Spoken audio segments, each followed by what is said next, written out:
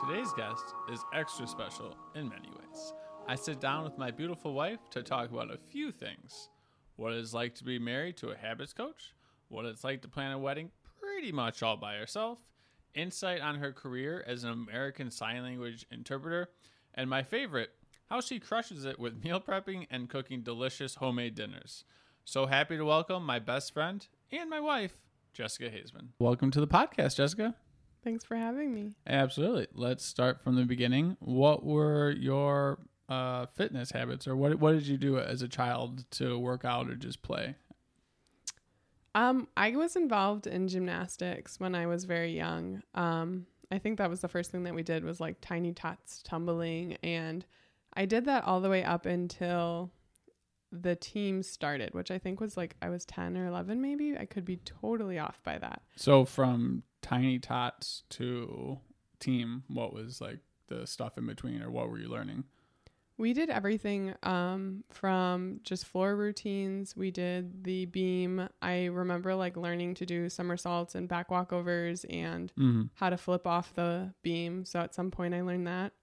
What do you mean by flip off the beam? Like you jump, do a front flip and land. That's pretty cool. And I could do like front handsprings on the ground, flips on the bars, the uneven bars, that type of stuff. But I was also involved in baseball. Okay. I was the only girl on the baseball team for the majority of the years that I played. And I did that up until they kind of forced me into softball because I was no longer allowed to play with the boys. Yeah, exactly. How did you even get into baseball? My brothers all played. Okay. I have 3 older brothers. So my mom that was what she was used to and signed me up for baseball. And I'm sure that I wanted to play, and I loved it. I always enjoyed it every single year. So she kept signing me up until softball came along. And I think I played softball until middle school or high school. And then I didn't like it anymore. I was like, it was better playing with the boys. Yeah. So was it the sport itself or the team that kind of threw you away? I have a hard time getting along with girls. So one of those. It was much easier to hang out with the guys and, throw balls at each other. Absolutely. So as far as gymnastics goes, why didn't you keep going with team or anything like that? The team is much more involved.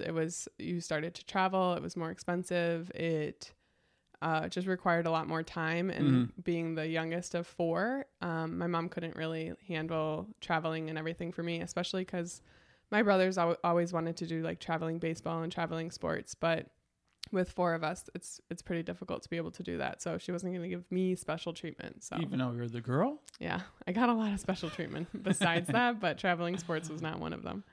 So that kind of brings us up to high school, starting from the younger ages again. What was your, I guess we'll call them nutritional habits, but what did you eat like growing up? I don't really remember as a child anything. In high school, though, I'm sure it was the same growing up. We always had home cooked meals. My mom was a stay-at-home mom, and even when she did end up going back to work, she still put a hot meal on the table every single night, no matter what.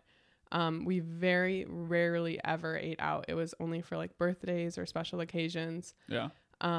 So, I mean, we would eat everything like tacos and burgers and meatloaf and all those like really good home cooked meals my mom would make.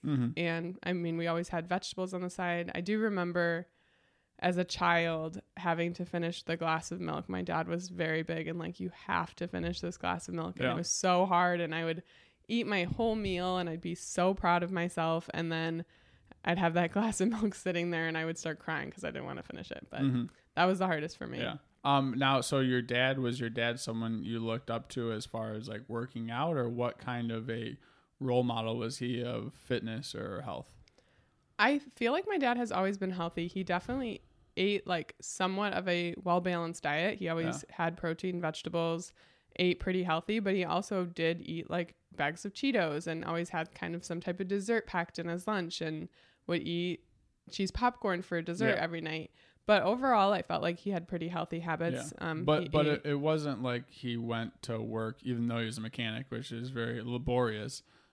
He was also a pretty big lifter as well. Yeah, he worked out every single day from the time I can remember, I'm almost positive every single day of his life Mm-hmm. until the age of 50. Yeah. I know right around 50, he was like, I've done this for 50 years. I'm done now. I'm not working out.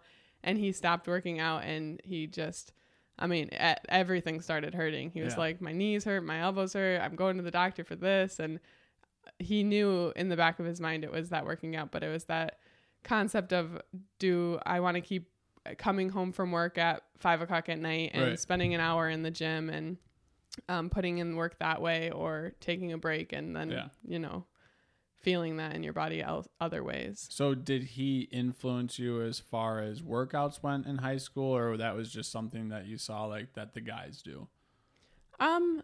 Actually, I don't know what I was thinking in high school, but he didn't. Like I never really like thought about weightlifting or doing anything. I mean, he would definitely like had his weightlifting belt and would go downstairs and squat and deadlift, and from what I know, and I think that eventually my brothers got into that as well, usually through the sports that they did. They were working out at like the high school and that type of thing. Yeah. But I never got into it until after high school. Yeah.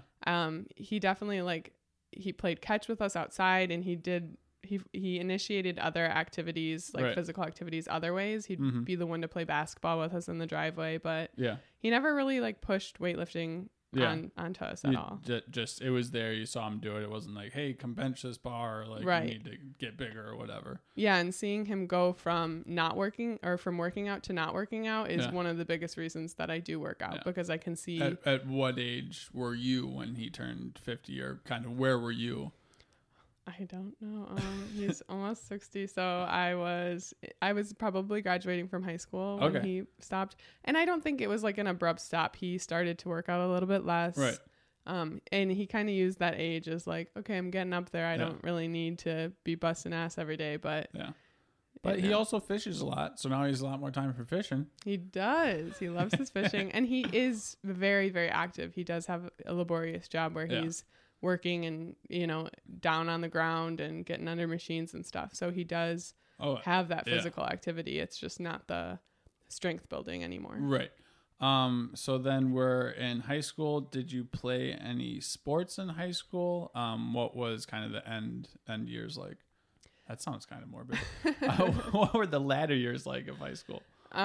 So in my freshman year of high school, I tried out for volleyball and basketball. And volleyball, I made the team. I'm pretty sure I was like on the freshman B team. Yeah. No, maybe the A team in freshman year. I'm not sure.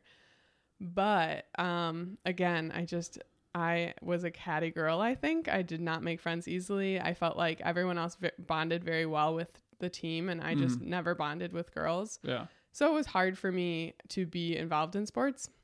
I always kind of pitied myself and was like, well, this is too difficult. Like, you know, there was always a reason. There was always a reason why. So I ended up quitting my sophomore year because I believed that the coach was out to get me and didn't want to play my junior or senior year. And I'm sure that for some part of that, like, there was truth, but at the same time, like, if I worked hard enough, I would have been able to reap the benefits, which I definitely did not learn to push through that, like, I don't know, to get to where I want to be. The uncomfortable until after high school. But I also tried out for basketball and did not like to sprint, so I quit that I think I would have made the team, and I quit like the last day of tryouts. I was like, if I have to run this much in tryouts, I'm done. Well, I think my mom has a funny story about that, and I believe it was badminton, which there was too much running, so she stopped. Really? She didn't keep playing in high school? Oh no. I think this might have been college. Wow. And now that's a lot of just what she does is running. So I think the coaches just want to see mentally like what you're capable of, because any type of, team activity or sport activity, they want to see how much you can handle mentally. Yeah. It's not even that you might not be running a lot in the sport, but they're like, can you handle it? Yeah. And a lot of kids, maybe not so much. Right. So we have high school, still not a lot of lifting, not so much sports towards the end. What was your nutrition like? Were you cooking more, or since you were home, pretty much mom was handling it? Correct. My mom cooked. I moved out of the house, I want to say at the age of 22, and I had not cooked a single thing. I could make like a quesadilla. I made like a pizza in the oven. Yeah. I saw my mom cook. So like I did subconsciously pick up on things that she made and how she made it and things that she did. But I did not cook a single meal for myself until I moved out of the house, which like, again, I now that I'm cooking meals every day, I give her so much credit for cooking a meal every single day for 40 years or however long she's been doing it. It's incredible. So then high school, where did you go from there? I guess we've been a lot of health and nutrition, but what was going through your head as far as like career paths? What did you want to do? When I was growing up, from a very young age, like my earliest memory of, first grade when they're like, what do you want to be when you grow up? I said I wanted to be a stay-at-home mom, and they would be like, well, you got to pick something. Like, do you want to be a veterinarian? Do you want to be a teacher? And I was always like, why? My mom's a stay-at-home mom. Like she was a lunch lady. Like she would come to school to see us, basically, is why she chose to be a lunch lady. That's super nice. I know, she loved us. But she was a great stay-at-home mom, and I loved what she did, and I loved that she got to be such a big part of our lives, and that's what I wanted to do. So eventually, I loved my first grade teacher. I have stayed in contact with my first grade teacher to this day. I'm 6 years old right now. Congratulations. And she came to my high school graduation. I saw her every Christmas holiday season. I saw her at the beginning of school and the end of school, all the way until I graduated. And she was a huge influential part of my life. So I remember that from the age of 7, when I was in first grade, I realized, well, if I can't be a stay-at-home mom, I want to be Mrs. Syway. And that was my goal, was to become a first grade teacher. And I think there's probably a lot of people that have her as their reason why to become a teacher, or a teacher they loved. She was also one of my teachers. Yeah. So from first grade, you kind of had that in the back of your head. Yeah, I decided teaching must be what it is. Like, I'm still around kids. I get to, do something. I always felt like I'd be a really good teacher. And graduating high school, I stayed local. I went to a local community college. And during that time, I volunteered at my church nursery, which is where I was exposed to sign language and started taking classes. And when it was time to transfer to a full-time university for teaching, they didn't offer ASL as a... I know you've probably told this story at least 100 times, but how were you exposed to sign language? Oh, yeah. I worked in the nursery with the 6-month to 2-year-olds, and they had a snack time, but they were only there for an hour, but they had a snack time where they would eat Cheerios and whatnot. And one day, this little boy looked at me like with very much like he had a reason to be communicating with me, and he kept using his hands to what I now know is the sign for more, which show the camera looks like this. And I had no idea what it meant, and I was like, what is he doing? Like, and then he started crying because I wasn't giving him what he wanted. I'm doing the sign, lady, come on. And this is all he knows, is he's communicating. He wasn't deaf, but he knew baby sign. And the other aide or teacher or volunteer that was in the room was like, that's the ASL sign for more. And I was like blown away. And here in my heart was, I just want to be the most wonderful mom that I can ever be one day. And if I can teach my babies to communicate at the age of 6 months, I'm going to learn that. So that's what inspired me to start. Why is baby sign, why don't they just teach them how to talk? I love that question. So, I mean, at 6 months, your brains are not developed enough to be able to communicate vocally. They're still learning. They start to make sounds and things like that, but they are able to communicate using their hands. Their fine motor is not as developed as an adult, obviously. So their signs look a lot different. They have special books that teach you how to use signs that are baby friendly, more full hand gestures rather than trying to be very meticulous with the signs. So they can start communicating at the age of 6 months before their vocal cords, and before that, that relation, that form, I can't think of the specific word. Before that connection is made in your brain, they are able to communicate using sign language. So a lot of parents have picked up on that and are using it, because it's frustrating to deal with a baby who you can't communicate with. So if you can teach them to tell you that they're finished eating and they're full, or that they need milk, or they are hungry, if you they can at least check off a couple things. Specifically give you that, that's very helpful. Or just like, I mean, you can teach them to sign mom, and then unfortunately, like dad goes to the crib, they can sign that I want mom, you know, like got him, you know, like it's helpful. So it's very cool. I'm very excited to teach our own kids one day. Yeah. So I was about to say, is this an announcement? Whew. Moving right along. So you are volunteering, you see baby sign, you go to Waubonsie, or what was the next step to be made? At that time, I was actually already going to Waubonsie. I was getting all of my gen eds done. Okay. I graduated high school a semester early, so I had already been there for 2 years at this point. Mm-hmm. And my plan was to go to Aurora University, again, taking after my brothers. That's where they went. It's local. They were able to commute.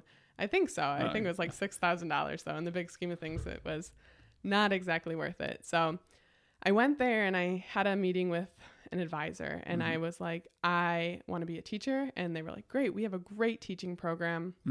It's wonderful. And I was super excited. And I was like, and I want to minor in ASL, because by this point I had taken classes at Waubonsie. Okay, so Waubonsie offered ASL classes, and they offer they have an interpreting program as well. But the teachers there are incredible. Every deaf person I've ever met in my life is incredible, and I was so obsessed with the idea of becoming fluent in ASL. I loved the community. I wanted to implement ASL into my teaching career. So how deep did you get into ASL, as far as like what was your did it take up a lot of your everyday thoughts, or like yeah I loved it. I was just taking gen eds, which were not like fascinating to me. They were the math courses that I had to take, or whatever. So this was basically like an elective. This was something that I was passionate about. I was excited to learn.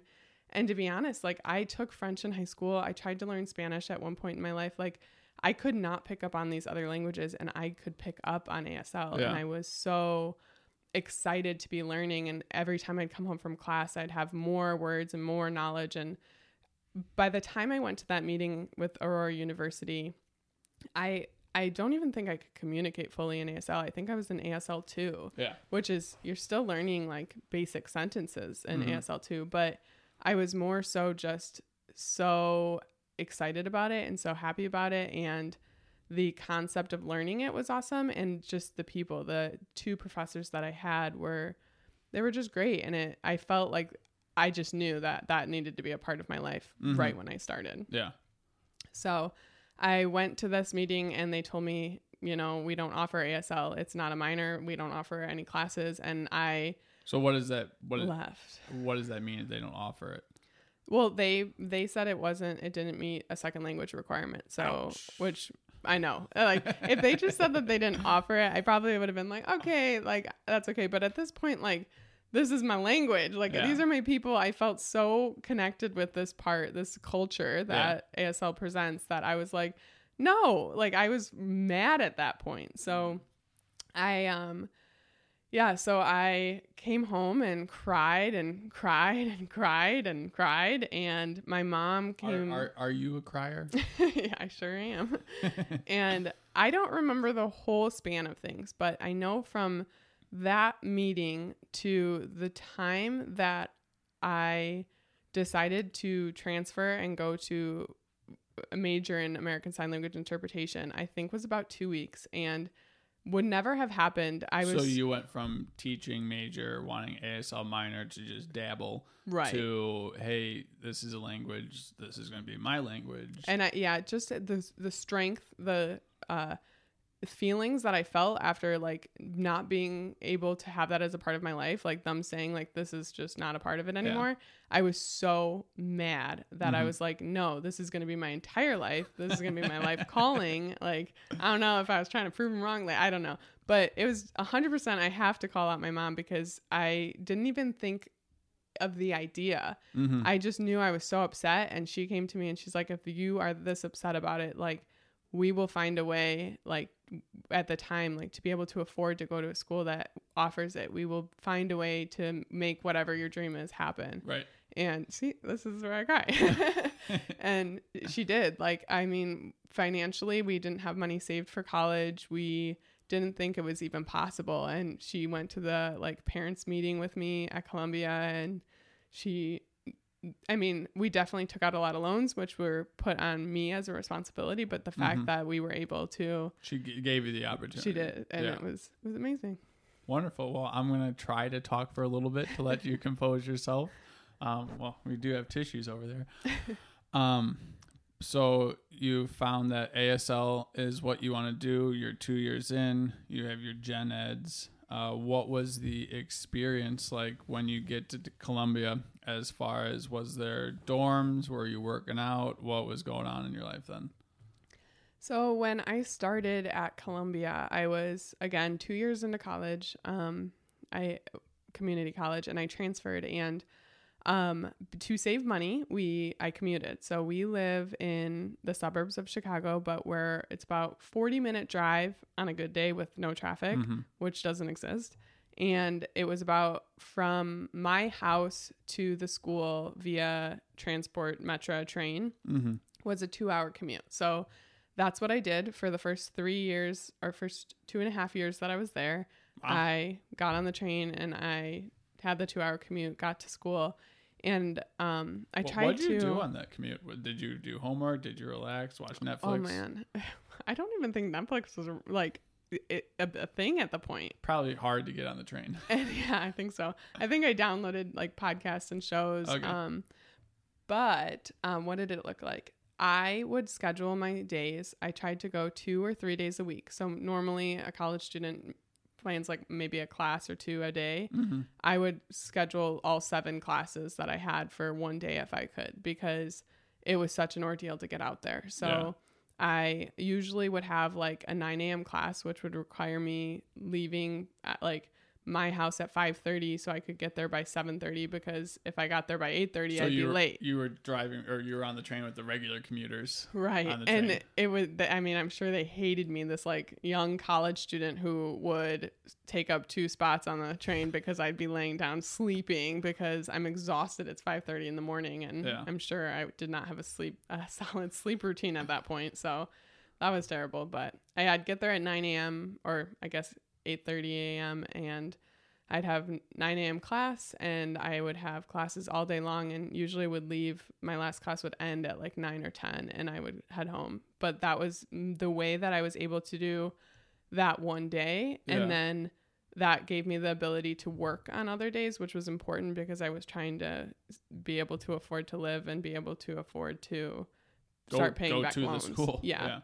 So I worked throughout college, and then it also gave me the ability to only have to do that awful commute 2 days a week usually. I know there was a couple of semesters I did have 3 days. Yeah. I met some really great people that would let me stay at their apartments. My best friend, like I basically moved into his apartment at one point so that I could sleep there like 2 or 3 nights a week. That's very nice of him. Yeah.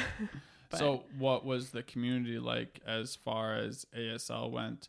And now that I asked that question, I know that there's going to be a longer answer. Let's switch over to, what was your fitness like in college? Oh, yeah. So somewhere in high school, somewhere before, or somewhere while I was in community college, let's get this right. My good friend, Rachel Davey, her father invited her to go to this workout class that he had become a part of.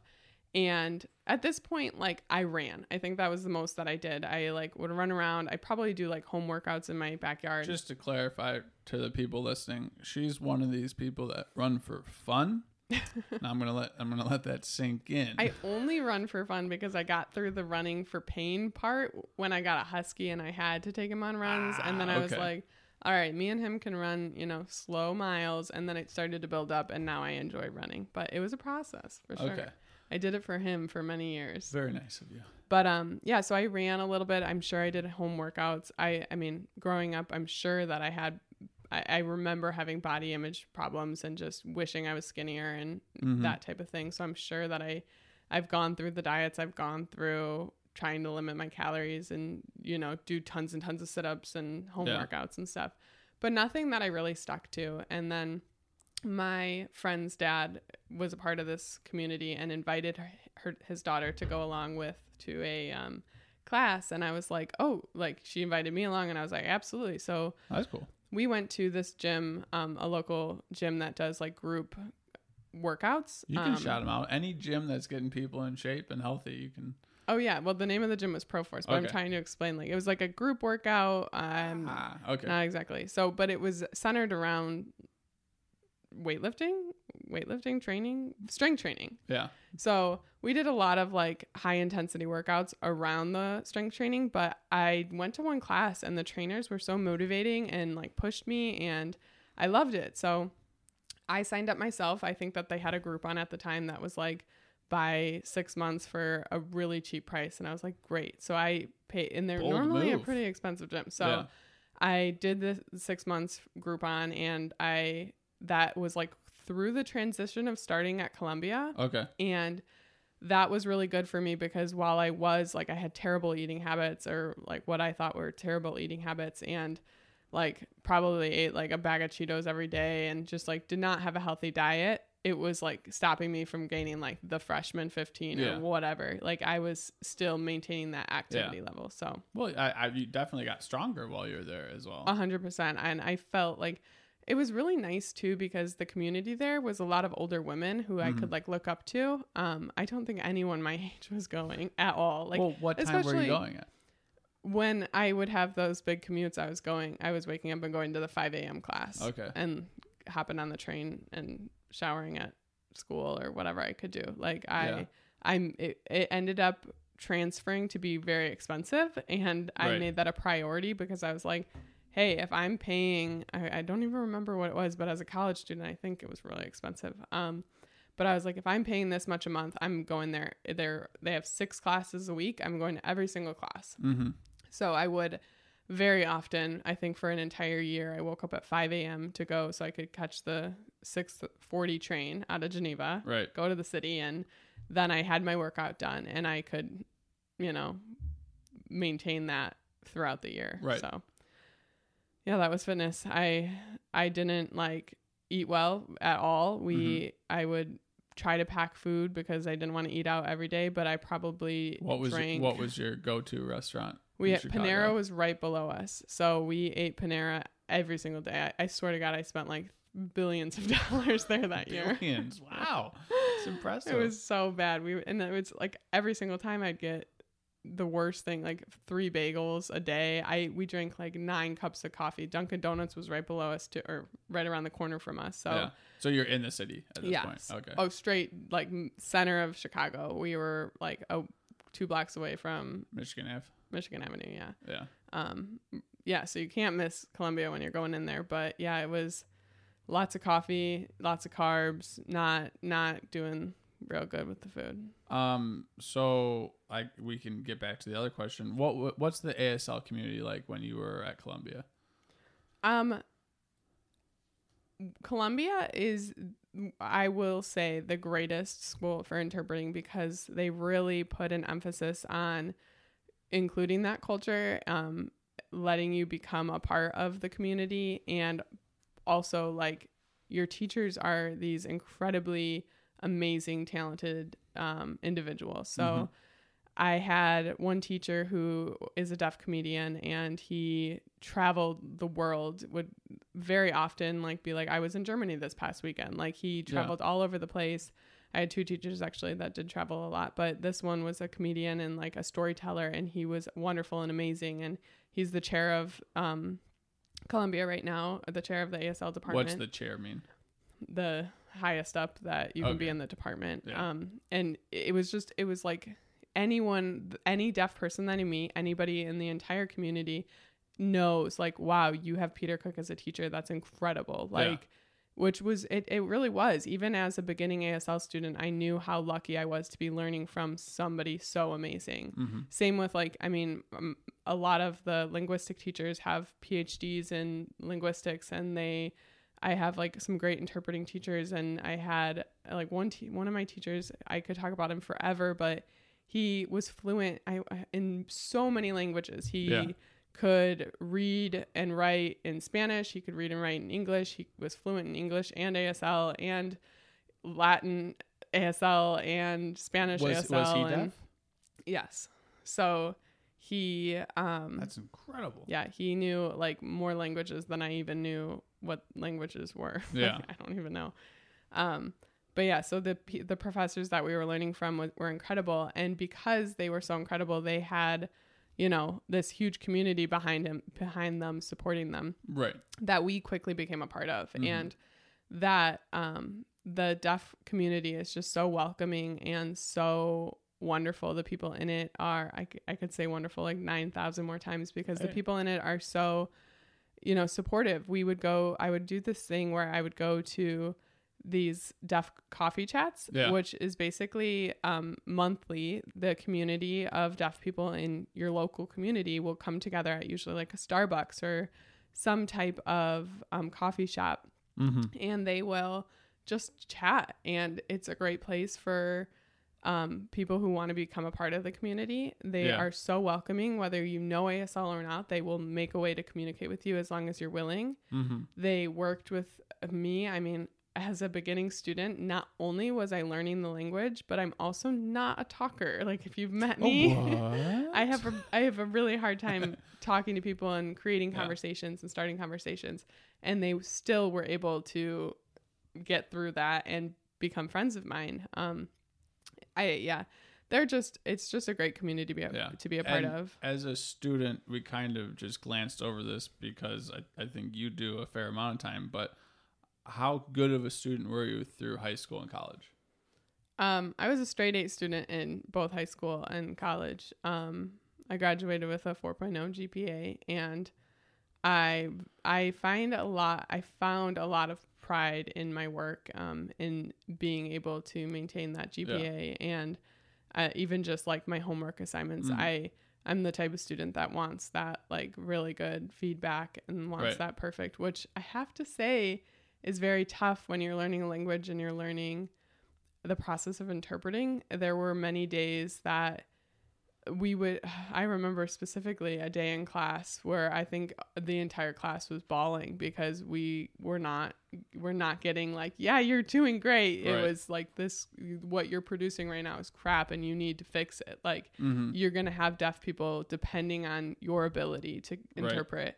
And the impact of that, and hearing someone say that like, you're not good enough, you need to be better, is hard. Like, I can write a paper about ASL, and I'm going to get 100% on that paper because I'm going to put the work into it. But learning a process like interpreting, you can't just go from, you know, knowing nothing to being perfect. You have that, you know, long in between of you need to get better. And would you consider yourself someone that was just smart and it kind of came easy to you as far as just homework in general or class in general, or did you have to work really hard to get kind of where you are?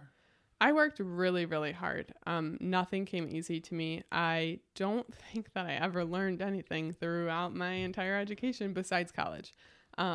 Like high school, I had a straight A's, but I could not tell you the presidents of the United States. Like, I don't know history. I don't know geography. I don't know chemistry. I don't know geology. I don't know. I don't even know the subjects of the classes. All I know is that I passed them all with an A because I studied, I did my homework, I did the projects, but I retained nothing. But then college came along and it was hard, but you have retained. Absolutely. I hope so. It's my job now. No, very true. Like, it was much, much harder, much more of a struggle. But I feel like it paid off because I struggled through it. And like, even the classes that were about the history of deaf culture or the linguistics, the grammar, that type of information, the teachers did a very good job of being like, this is important. And it wasn't just something that you learned. It was something that, hey, you need to know this now to pass this test. You need to write a paper on it to pass the paper. But it's going to be on your professional license test. So every deaf person in the world. What's a professional license test? Is that a Scantron that you have to do? No, yes. So I feel like you're going for the other one.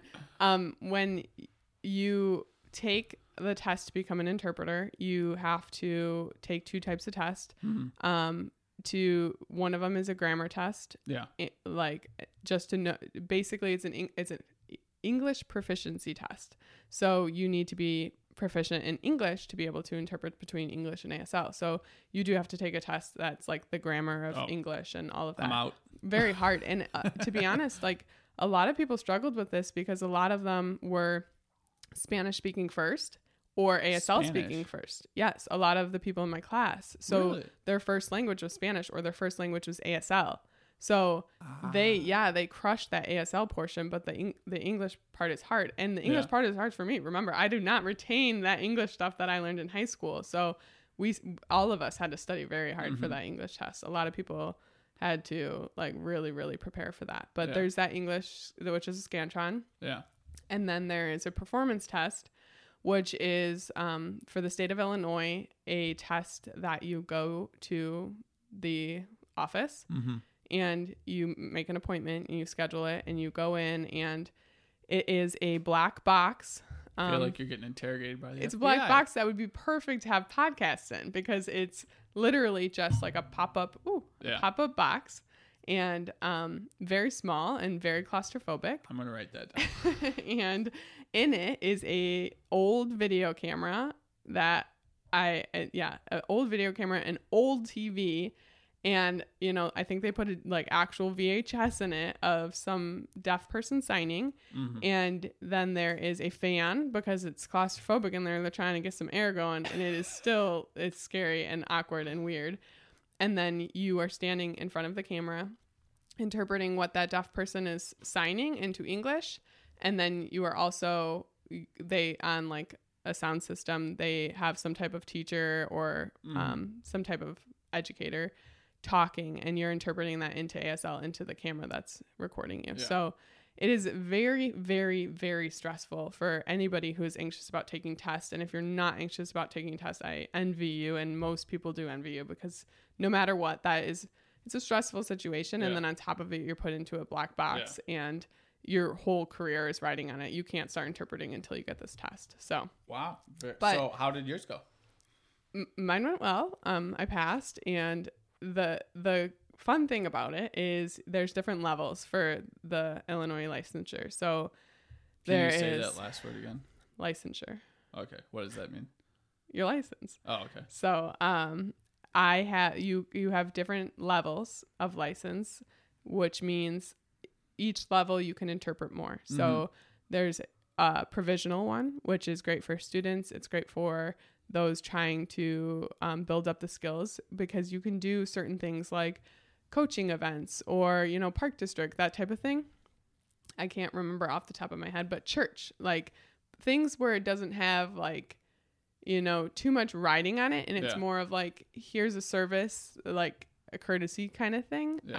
I want to say that very like softly, because I'm not positive about exactly what it is, but so that's for the provisional. Then there's 4 other tiers, and each of them allows you to do more.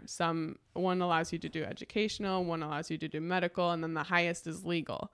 So until you pass your legal licensure test, you can't go into a court and interpret in any way, or a police station, or like you need to have the correct licensure, which is great. Send someone to jail, and you really don't want to have. Right. It's just, there's a lot riding on it. So you need to be a highly talented, proficient, like very good interpreter to be able to do that. And each one you have to take, you have to prepare for. You're going to study for it just like you would study for any type of test that's got a lot riding on it. And you prepare if you're taking the one to pass medical, obviously you would take medical classes and CEUs and try to get that education under your belt. When you say medical classes, you would take medical ASL classes, or you would just take a medical class so you could get both?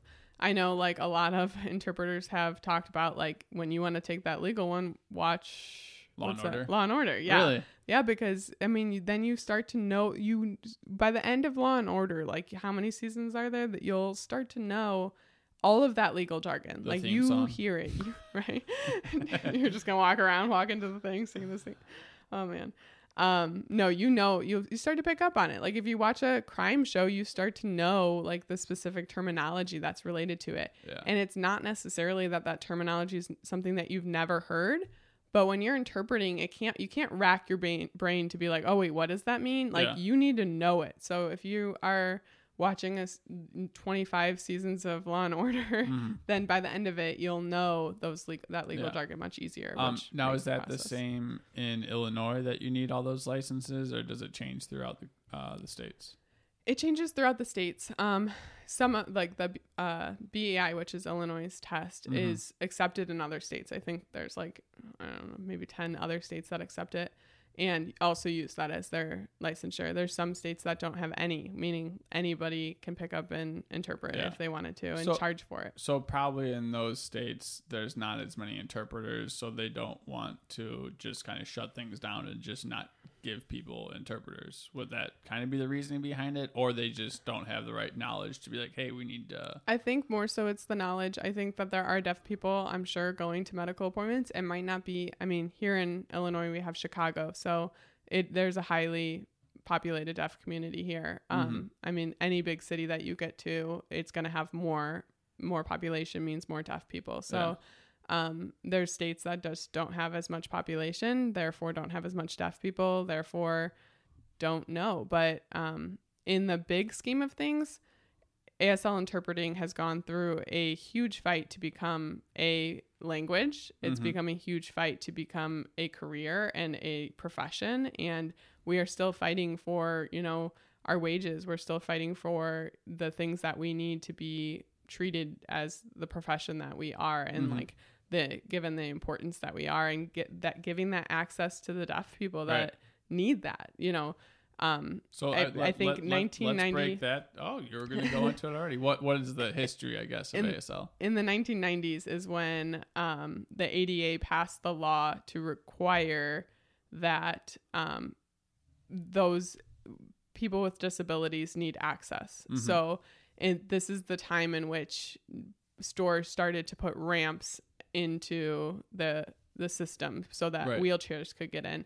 It's also the time that, the government is requiring that educational facilities or government facilities need to provide interpreters for anybody. But it was a very good thing for deaf people, because before that, they really do try to fight to not be considered a disability, because they're able to do everything. The only thing holding them back is that they need that interpreter, or but they're still capable of so much. I feel like they're trying to fight to get rid of that, but they did embrace this ADA law, because it did force governments and force schools and force those places to provide interpreters, which was crazy necessary. How were deaf people usually handled?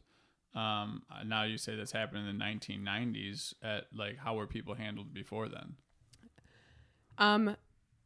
It's a very long history, so I'm gonna sum it up. But originally, just like other people with disabilities, it was not a pretty sight. People treated them terribly. They were not educated. So on. They were just considered disabled, and just like other people with disabilities, they did not get any equal access. It then went into the type of communication of just having mom or sister help you out, and you still weren't really getting anywhere. And then they started to at this point, they did have deaf schools, and which was great, because deaf people could go to these schools and they were able to communicate there, and that was a wonderful thing for them. It was basically like a boarding school that they would go away. So it wasn't necessarily their cognitive abilities were slower. It was the fact that they couldn't hear you. So if your skill or your ability to teach somebody was only through verbal, then they were SOL, because it's not that they couldn't understand how to do things. It was the way you were teaching them was not advantageous. Right. So at some point they switched and then decided to make it where we had these deaf people coming into our classrooms, mainstream classrooms, regular classrooms, and they were forced to learn oralism, which is they not using sign language. So they were reprimanded for using sign language. Great, and they had to learn how to read lips and speak. So they would have therapists, they'd have vocal therapists that would come to the school, and they would they would put their hand on their throat and they would feel like the way that their tongue moved, and they'd have mirrors and they would, do all these things to teach them how to speak, because they believed that society as a whole believed that if you could speak, then you were normal. Like it doesn't matter that you can't hear, you can read lips and you can speak. So life is good for you. You can pass. Right. Yeah. And this became a huge struggle because it's really hard to learn how to speak, and that they were wasting so much time training learning how to speak. Imagine, you're in first grade, but 90% of your day you're at the vocal, learning how to talk. The other 10% you're trying to learn how to read lips. You're not learning how to do math. You're not learning how to read. So they were wasting their time, essentially, forcing them to learn and focus on being normal, you know, in society standards, and they weren't putting time towards what was really necessary. So, so this was the age of oralism, and eventually we fought for as I was not a part of it, but they fought very hard to prove, that ASL is a language. Yeah. ASL is the gateway to knowledge. This is their way of communication. Well, and it sounds like your teachers are all very smart people, so them not being able to hear was not what was right. And one of my teachers didn't learn ASL until he was in college. Really? He went away to a deaf college in college was exposed to ASL, and that is how he learned ASL. He learned ASL at the age of 19, 20 years old. For that whole time he was using oralism, he was reading lips. And to be honest, he grew so much as a person once he learned ASL. He was able to communicate. He was able to learn. He was able to start, really soaking up that information. And so we've talked a lot about it, but what is ASL and the difference between say I have a sentence here and I'm talking to you, what would that be like in ASL? Because I know it's a little confusing because it's not just straight to Spanish or something like that. How would you? Right. So a lot of people have the conception that ASL is just, putting the English words onto your hands. So to have a word that says right now I'm talking to you, and to put those on your hands.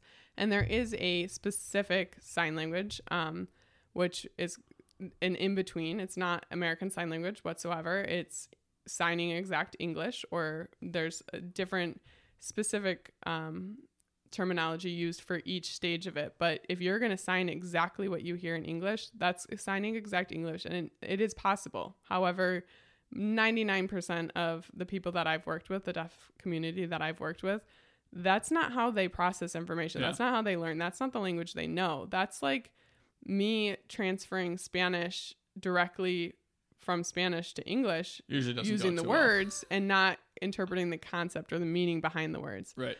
So that is possible. A lot of the younger generation who has cochlear implants, that can hear somewhat, or that has residual hearing and knows a little bit of, has a little bit more into that hearing world, they'll be the ones that need that signing exact English, because what they're focused on is, the teacher's mouth is back, or their teacher's back is to me, and I can't understand what the teacher's saying right now. So I just need to know what she's saying. You're my ears for me. Yeah. And that's when you would use signing exact English. But then you have ASL, which is an entirely different language. It is not English whatsoever. It is its own language, but it's what we use here in America.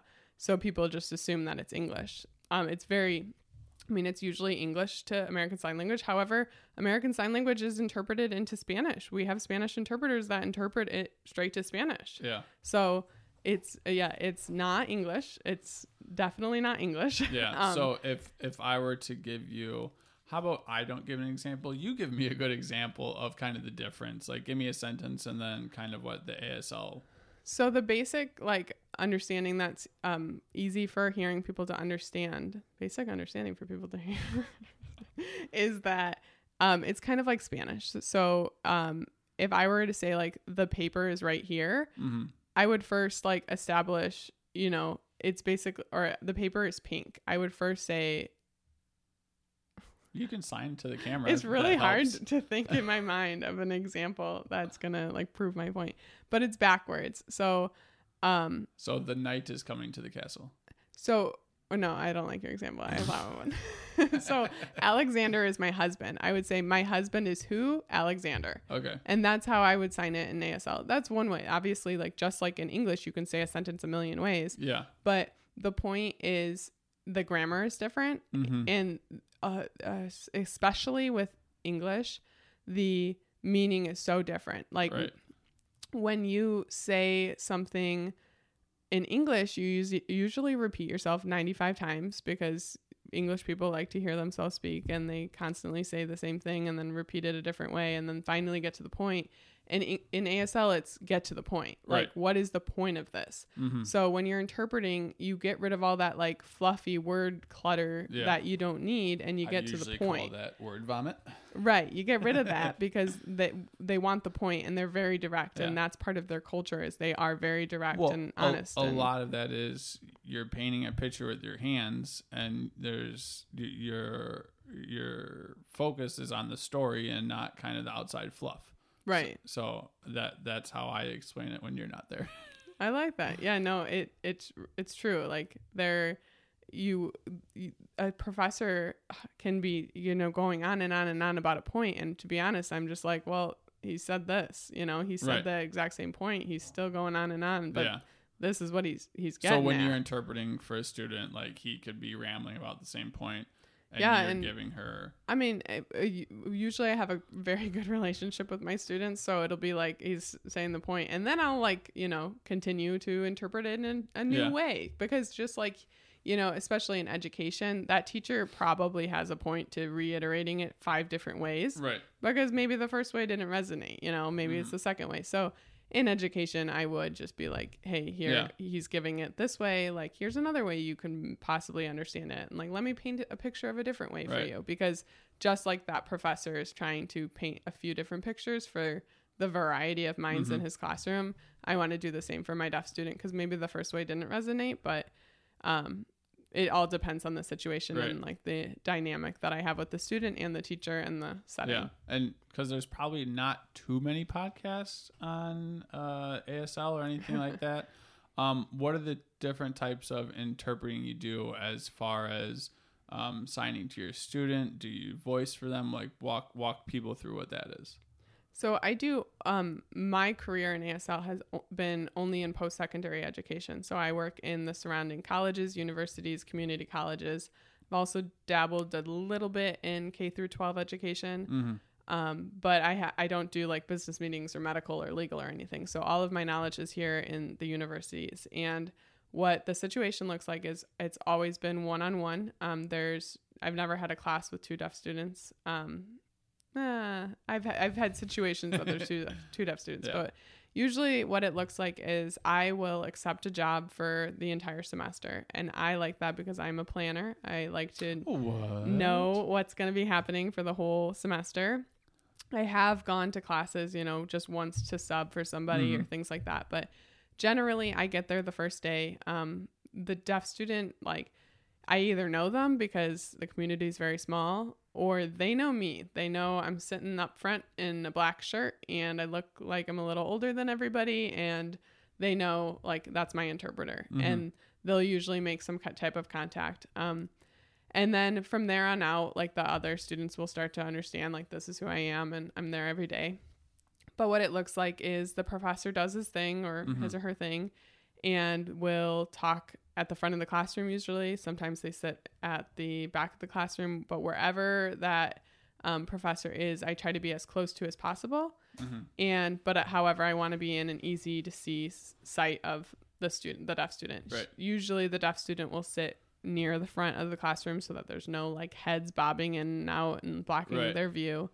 And because if they can't see you, they don't know what's going on. Right. So so they usually sit, they know if they want to pay attention, they're going to sit in the front of the class. If they don't want to pay attention, they're going to sit in the back of the class. But so they sit in the front of the class and I interpret. So weird thing that you might notice with interpreting, if you ever witness it, is there is usually more than one interpreter for classes or for any type of big event. Yeah. And that's because it is so mentally draining that, like, if I'm going to sit there for 2 hours, my performance is going to decline. Just like if I were to play a basketball game without being subbed out, like, my performance is going to decline. And mentally, like, I can't sit there for 2 hours and interpret an in-depth lecture about the molecules, like, of the world. Like, I can't. Well, so because what you have to do is you listen to what the teacher is saying, and then you have to, while listening to that, interpret what was said 30 seconds ago, or kind of explain how that goes. Yeah. So while the professor's talking, I'm listening, and like you said, it's about, I would love it to be 30 seconds. It's usually like, it can be anywhere from 5 seconds behind to 30 seconds behind. And I listen to what the professor says, and then I take that in. I find that concept if I can. Sometimes there's no point to what the teacher's saying, but I try to find the point, and then I try to clearly explain that in ASL to the student. So I'm simultaneously interpreting when I am interpreting in a classroom, because I'm not asking the teacher to stop 90% of the time unless I'm clarifying something. But he keeps going while I'm interpreting, but it is taking in that information that he says, interpreting into the other language, but also adding any implicit or information. I'm taking so if he were to say something along the lines of, a very easy example is if my phone was ringing. So right now you picture your iPhone ringing, like you hear the sound, it's ringing. And that's what everyone in that room is thinking. However, that deaf student, if I were to say my phone is ringing in English terms, that deaf student's not going to get that visualization like the rest of the people. I have to say, like, my phone, not in their vocabulary. Right. Or I would say my phone is vibrating, or my phone, like my video relay phone, is like blinking, because that's the way that they understand my phone is ringing. Like that blinking. Okay. Like now they can visualize that same exact event in relation to their world and their culture. So while the teacher didn't say my phone is blinking, that's something that I have to interpret and add in, because it's a part of their culture. That's why they call it interpreting. Right. And there's a lot of things that are said in the English culture. Like, while we are wordy, we also assume that the other person understands what we're saying. Yeah. And I have to assume that the other person doesn't understand what the professor's saying. So I'm going to add all that information that wasn't said in and make it clear in my interpretation. So you have to do this. You're interpreting while somebody else is talking. Yeah. And how hard is that? Why I was crying in class, because it's a very, very difficult process to learn. It's very mentally challenging to be able to not only be using your hands to produce something in a different language, but also be listening while the teacher's still talking and taking that information in, which is we use the term lag time, because that's how far, if you were to the teacher were to stop talking, how long do you keep going? Because you're that far behind. That time, the more time you have, the more, okay, I can get to that point. I can portray it easier on my hands. It's more clear. Right. That lag time is important, but it's also very difficult to have a longer lag time, because then the teacher's at a totally different concept and you're still painting this picture back here. Can you retain that information in your head long enough to be able to keep going? So it's that's a very difficult process. And it depends too. Like, some teachers will be talking at the speed of light, and my lag time is like 3 seconds, because I'm just trying to keep up with them, because they're talking so fast. I can't keep up with them. And then there's other teachers who, mosey in, and they're a lot more lax about things. And my lag time is a lot more, because I'm able to portray that joke, or I'm able to paint the picture a lot easier, because they give me a little bit more time, which those are the teachers I like. So you are relaying the information to the student you're interpreting for. Do you do anything on the other end? How do they communicate with the class or the students or the teachers? So it all depends on the student. A lot of the students that I've worked with will voice for themselves, meaning they speak for themselves. They don't require they know English and they speak into English, so the rest of the class can understand them perfectly fine. I have had situations where the student will voice for themselves and they're a little difficult to understand. Yeah. However, like my exposure to the deaf community and my just knowledge of them, and I usually work with the student for a while, so I start to like understand them a little bit better. So sometimes I will kind of be that second voice that's kind of clarifying, or like if they say a word that you're like, oh, well, I don't think anyone caught that. Right. I will clarify that for them. So you'll voice for them. But yeah, kind of like over them. So like as they're talking, or if that was just somebody mumbling, then I say, hey, they didn't understand you, like repeat yourself, or it didn't sound you're not talking very loud or something like that. That's very rare. Most of the students that I work with are very clear. They're super easy to understand. They communicate with their friends, their family via speaking very easily. If they can communicate well and they can read lips, why do they need you there? So 2 answers to that is, one, because the person at the front of the classroom, whether that be, the student, the teacher, whoever's at the front of the classroom teaching, does not understand that someone is sitting there reading their lips, which is usually how they're able to communicate.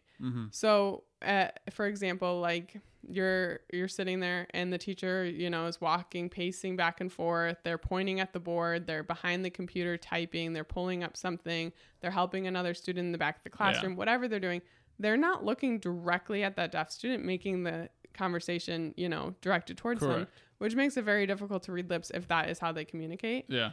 And the other thing is, just like, imagine you were, fluent, let's say, you took a couple Spanish classes and you're pretty good at Spanish, and you just went to go to, get your... Going to Spain. You're going to, no, like you're in an undergraduate class learning this difficult concept in a language that you're pretty good at, so you're learning it in your second language, which is difficult enough, like here in the US, we're offering, we offer things in Spanish. You can, when you call somewhere, you can get like the menu in Spanish, because that's easier for them to understand. Most of those people probably understand English, but it's easier for them to communicate in Spanish. Okay. Which, when you're learning, like you're going to school, you're trying to become a professional, like you don't want to have to sit through, 9 hours of classes a day and, struggling through learning it in your second language, when you should be able to learn that in your first language. Like that, it's kind of hard. Yeah, no, absolutely. And that's why for you, when you have any class or program that you're interpreting for more than 2 hours, you usually have a team. Could you speak more to that? Yeah. So like I was saying, the process is incredibly difficult. We have a industry standard that is really any class that is like super, super hard. For example, a chemistry class, even if it's 50 minutes long, if it has enough dense content that is very difficult to comprehend and portray, they'll provide a second interpreter, because that content is so, difficult to understand, to interpret. So is that second interpreter just chilling, or what do they do? We usually take turns. So it all depends on the situation. So what I was saying is, like, it could be a short of a class is 50 minutes. It could be something shorter depending on the content. But anything that's over 2 hours long, 90% of the time will have an interpreter, because sitting there, we'll have 2 interpreters, because sitting there for 2 hours interpreting, even if it's easy content, is very difficult. The only exception for that is K through 12, because you have breaks. When you're in K through 12 education, they have to color their picture, draw a map, or, have silent reading, or they have gym class, or they have all of these breaks throughout the day. So you have those breaks, and you have that ability to, give your mind a rest. So there's usually 1 interpreter for K through 12 education. But besides that, anything over 2 hours, especially post-secondary education, requires 2 interpreters, which we switch off. So while I am working, really hard, racking my brain, interpreting this dense content, the other interpreter is not just chilling there most of the time. They are sitting there helping me. So if Yeah. I miss a word or a statistic, which is a big one, like if they're saying in 1999, like 642 people were in this, pact, like those are a lot of numbers to remember when I'm 30 seconds behind. Yeah. So my team can help and, remember those numbers and then give them to me so that while How do I'm they interpreting, give them to you?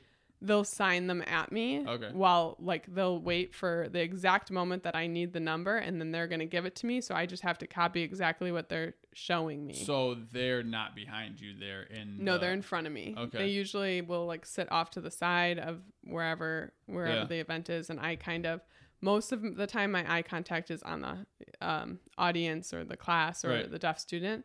But if I need something, I make eye contact with my other interpreter and they will help me. Sometimes it's as simple as like, I forgot the sign for rabbit, and they will give that to me, which is helpful. I'm going to get yelled at for that. You are going to get yelled at for that. So I gave myself bunny ears.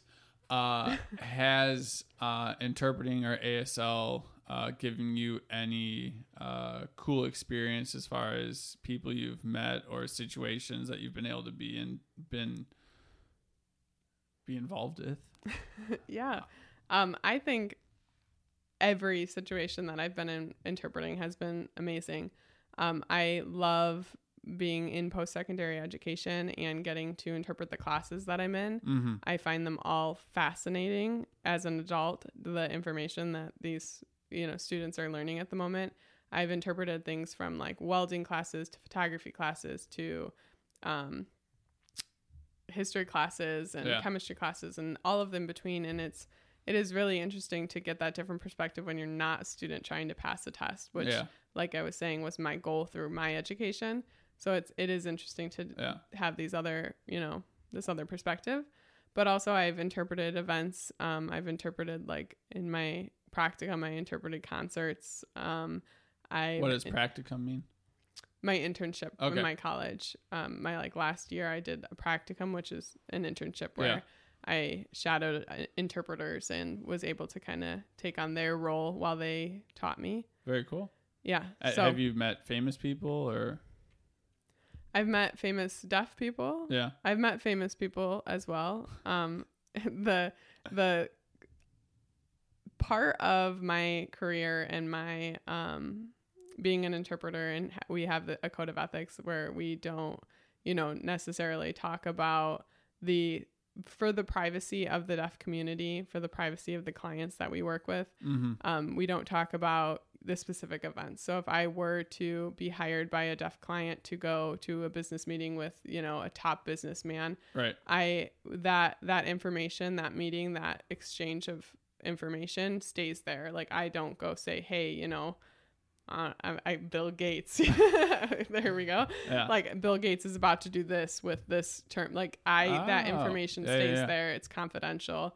I'm not going to say Bill Gates had a meeting with Susie because that's Susie's private information. Correct. So it stays there.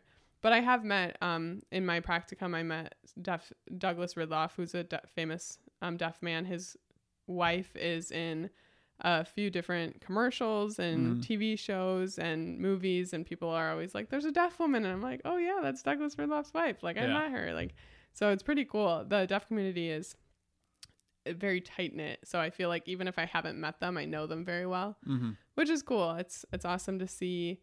It's awesome to see, especially now in 2020, all of the exposure that the ASL community and the deaf community is getting, and the how far they've come, and the fact that they are able to represent themselves in movies and shows. And it's just amazing because they are talented and they have the ability to act, and to be able to take on their role of portraying ASL correctly is so necessary when you have all of these shows and TVs and YouTubers and people who are just putting out crap and saying like, oh, this is how you learn ASL. Like you got really talented people who are educators, they're teachers, they're professors, and they are the language. They are that community, and they should be the ones educating.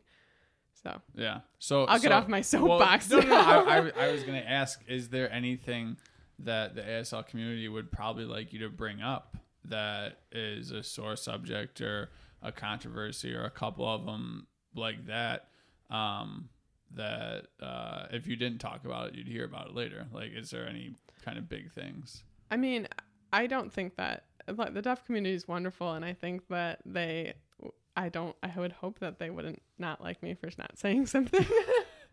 But I think that's a big thing. That's a really big thing, is the fact that you just have hearing people who are taking on these roles, and like, you know, you have movies that have ASL in them, but it's not ASL. It's what they learned like by Googling or looking into a book and saying like, oh, this must be the sign for it. Right. So there are situations where like the actor is the perfect role, you know, they're perfect for that role and they're not deaf. Like, then hire a deaf mentor to teach you the language, to teach you that, you know. But if that's not the case, like there are so many talented deaf actresses and actors who can play those roles, and I know that's a big fight for all people with disabilities. Like people in wheelchairs want to have that opportunity to play that role, you know.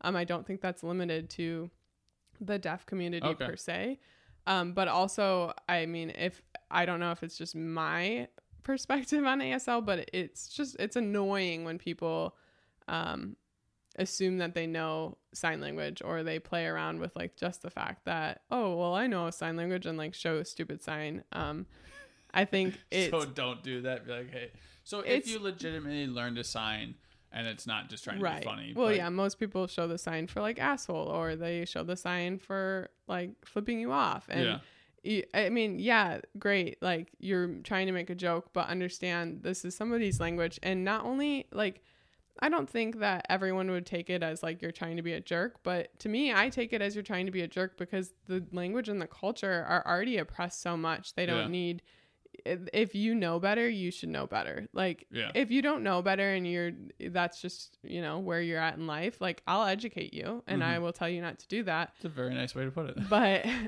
if you know better, like be better, like be an example, and you know, give the respect that's known.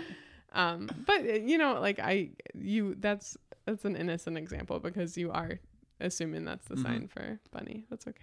I forgive you. I appreciate it. So moving forward, I guess that's kind of a big part of your life. So we talked about it for just a wee bit. And I think at some point at school we met. Yeah. Oh yeah, we totally did. I think I invited you to like my senior night and you didn't come. Pretty sure I was working. Yeah. But that's it was towards we met long before. Yes. We met in high school. We met when I graduated high school. Met when I think you had graduated early. Yes. We were playing BP. A buddy brought me over to someone's house. I remember the story. You're wearing a blue top, jeans, and I think it was a pearl necklace that nobody can remember. But that's what I'm sticking with. And I'll say it for my version. I tried to date you for about the next 4 years. Didn't go too well. What would you say from your perspective? You tried to date me for 4 years. It didn't go well. So when I first met you, this is such an exciting love story. When I first met you, I think that both of us were in a different place of life. I was just graduating. I was headed to college. I was, you know, hanging out with friends, and I wasn't in my mind that I was like looking for a great guy. I was looking for, you know, just friends to hang out with, or you know, party with, or whatever. And you were kind of weird and had long weird hair. And all right, nobody told me. I thought if I had a lot of hair that people wouldn't notice that I was balding. So you flipped it over the front where you were balding. It was not good luck. Like I said, nobody told me. I know, that's funny. I should have been the one to tell you, but thanks. And you also asked me to come to your grandma's house as the first time we would hang out. To come play croquet. I thought that was a good pull. Apparently it was not. Really weird. I did not grow up with grandparents, so it was very strange, the concept of wanting to hang out with old people. Yeah. But on top of it, like I barely knew you, and we weren't friends, and this was your idea of like getting me in. I was trying to expose you to something that might excite you. To croquet. I thought it was cool. Right. So, but yeah, so we knew each other and we definitely drifted apart through college. I was very focused on college. The only people that I spent any time with was my friends that were also in the interpreting program. And I mean, it was a lot of work. And when we weren't actually in class, it was going to deaf events and being exposed to that community, it was very time consuming. And I would say that I didn't even do half as much as I should have. Like looking back, I should have been way more involved in the community. It would have helped me greatly. And I it makes the process longer. If I would have just immersed myself 100%, you learn a lot quicker. You're exposed to the language more. You become more comfortable. But yeah, I didn't even do half as much as I should have, and it still took up a lot of time. Yeah. But yeah, and then when I started to wind down, I was in my practicum. I was just kind of doing normal hours of school. You popped back up into my life. I kind of felt bad, and I was like, I'll be his friend. Why did you feel bad? Because your girlfriend just broke up with you. And I was like, he probably has no friends because she was so controlling. All right. We don't need to be talking negatively about people that aren't here. I'm talking negatively about you because I felt bad for you. All right. Okay. Playing the sad card. You know what? It worked. I'm okay with it. So we started hanging out. We talk about somebody a lot on this podcast that I've never introduced, but Jack. So he definitely helped a lot. I guess we don't need to go too deep into it. You have a pretty decent blog post about it. I did. It's titled "Why I Turned My Husband Down for 4 Years." Great. So we'll just kind of go to the meat and potatoes of it. I cut my hair, got a decent job. Hey. Started. You're making me out to be shallow. That is not the only thing. You grew up a lot in those, 4 years. I would agree. You definitely I say it a lot, but I think that the people that we were with and the experiences that we had really helped us both grow up. I, was in a place where I had this, I didn't know what I wanted. I didn't know what kind of relationship I valued. I didn't understand what type of person would match me well. And I went through people and I dated different men, and I, realized like, okay, I need someone who can communicate with me better, or I need someone who I am more attracted to. Like I dated a variety of people and realized like these are the priorities that I have. And I think that over the course of your dating experience, you realized your self-worth. Like you started to believe in yourself, and that was something that became one of your most attractive qualities in my eyes, and you didn't have that 4 years ago. So I think both of our experiences were so important to lead us back to each other. Well, I think to once again quote, or something I told Jack was when we first met, or when I was bringing you over, was, hey, this is actually someone I could see like not seeing other people for. Like I could see marrying her. And this was very early on. Well, for like to my face, you called me your future ex-wife for a very long time, and I thought it was a joke, and now I'm really hoping it's a joke. So when we were just friends, like that's just we were friends that like at the end of the night would be the ones like kind of leaning in too close to each other, but I was just friends with you. I was sure of it. Yeah, like another person, I always told Mason it was the long game. We weren't gonna rush it. But so I worked quite a bit. I was in Wisconsin for about 3 months. I would come back Saturday nights, and then have Sunday, and then leave Sunday night. And I would text quite a few people at the beginning, and you were one of them that would come over, and then it slowly turned into just you coming over and hanging out with the family that we had going on there. And then you quickly moved in. Yeah, well, did I ask you? I don't think so. Well, okay, wait. We gotta wind back a little bit because we started dating somewhere in that little scheme of things. So it was right when I got back from Scotland. Right. At some point, I confided in Jack that I was worried that you were not over the phase of, just dating around and being with other women.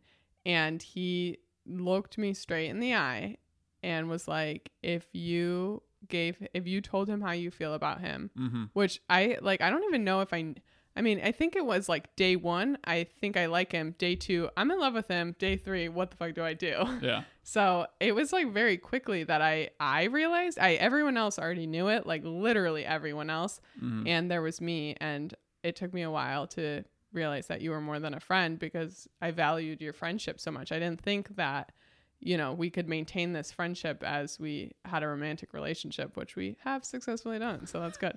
But I told him that I was worried, and he was like, if you tell him how you feel, like he will drop everything and everyone to be with you. Mm-hmm. And I told you how I felt, and that was exactly what happened. You dropped everything, and we spent, you know, every hour, every waking second with each other for months. I think we dated for 3 months, and then I was always there, and I would like leave at like 2 a.m. and go home because I felt like I had to. And then you started being like, well, why are you going home? Just sleep here. And then Jack was like, well, if you're sleeping here, you should just move in. And I was like, Jack, that's a great idea. And then I think I just moved in and into your room. Yeah. And then you were like, well, you're here. So that's how the cookie crumbled. What was, because I think we're supposed to talk about fitness and nutrition a little bit on this. What were your eating habits like when you, actually, this is perfect. When you first moved in, what did you go to the store and buy for food? Oh my God, I love this. I was just thinking about this today. So, I said this earlier, but my mom cooked everything for every meal. So I never had experience cooking whatsoever. And then I moved out into your house. Was the first time that I moved out, the age of 22.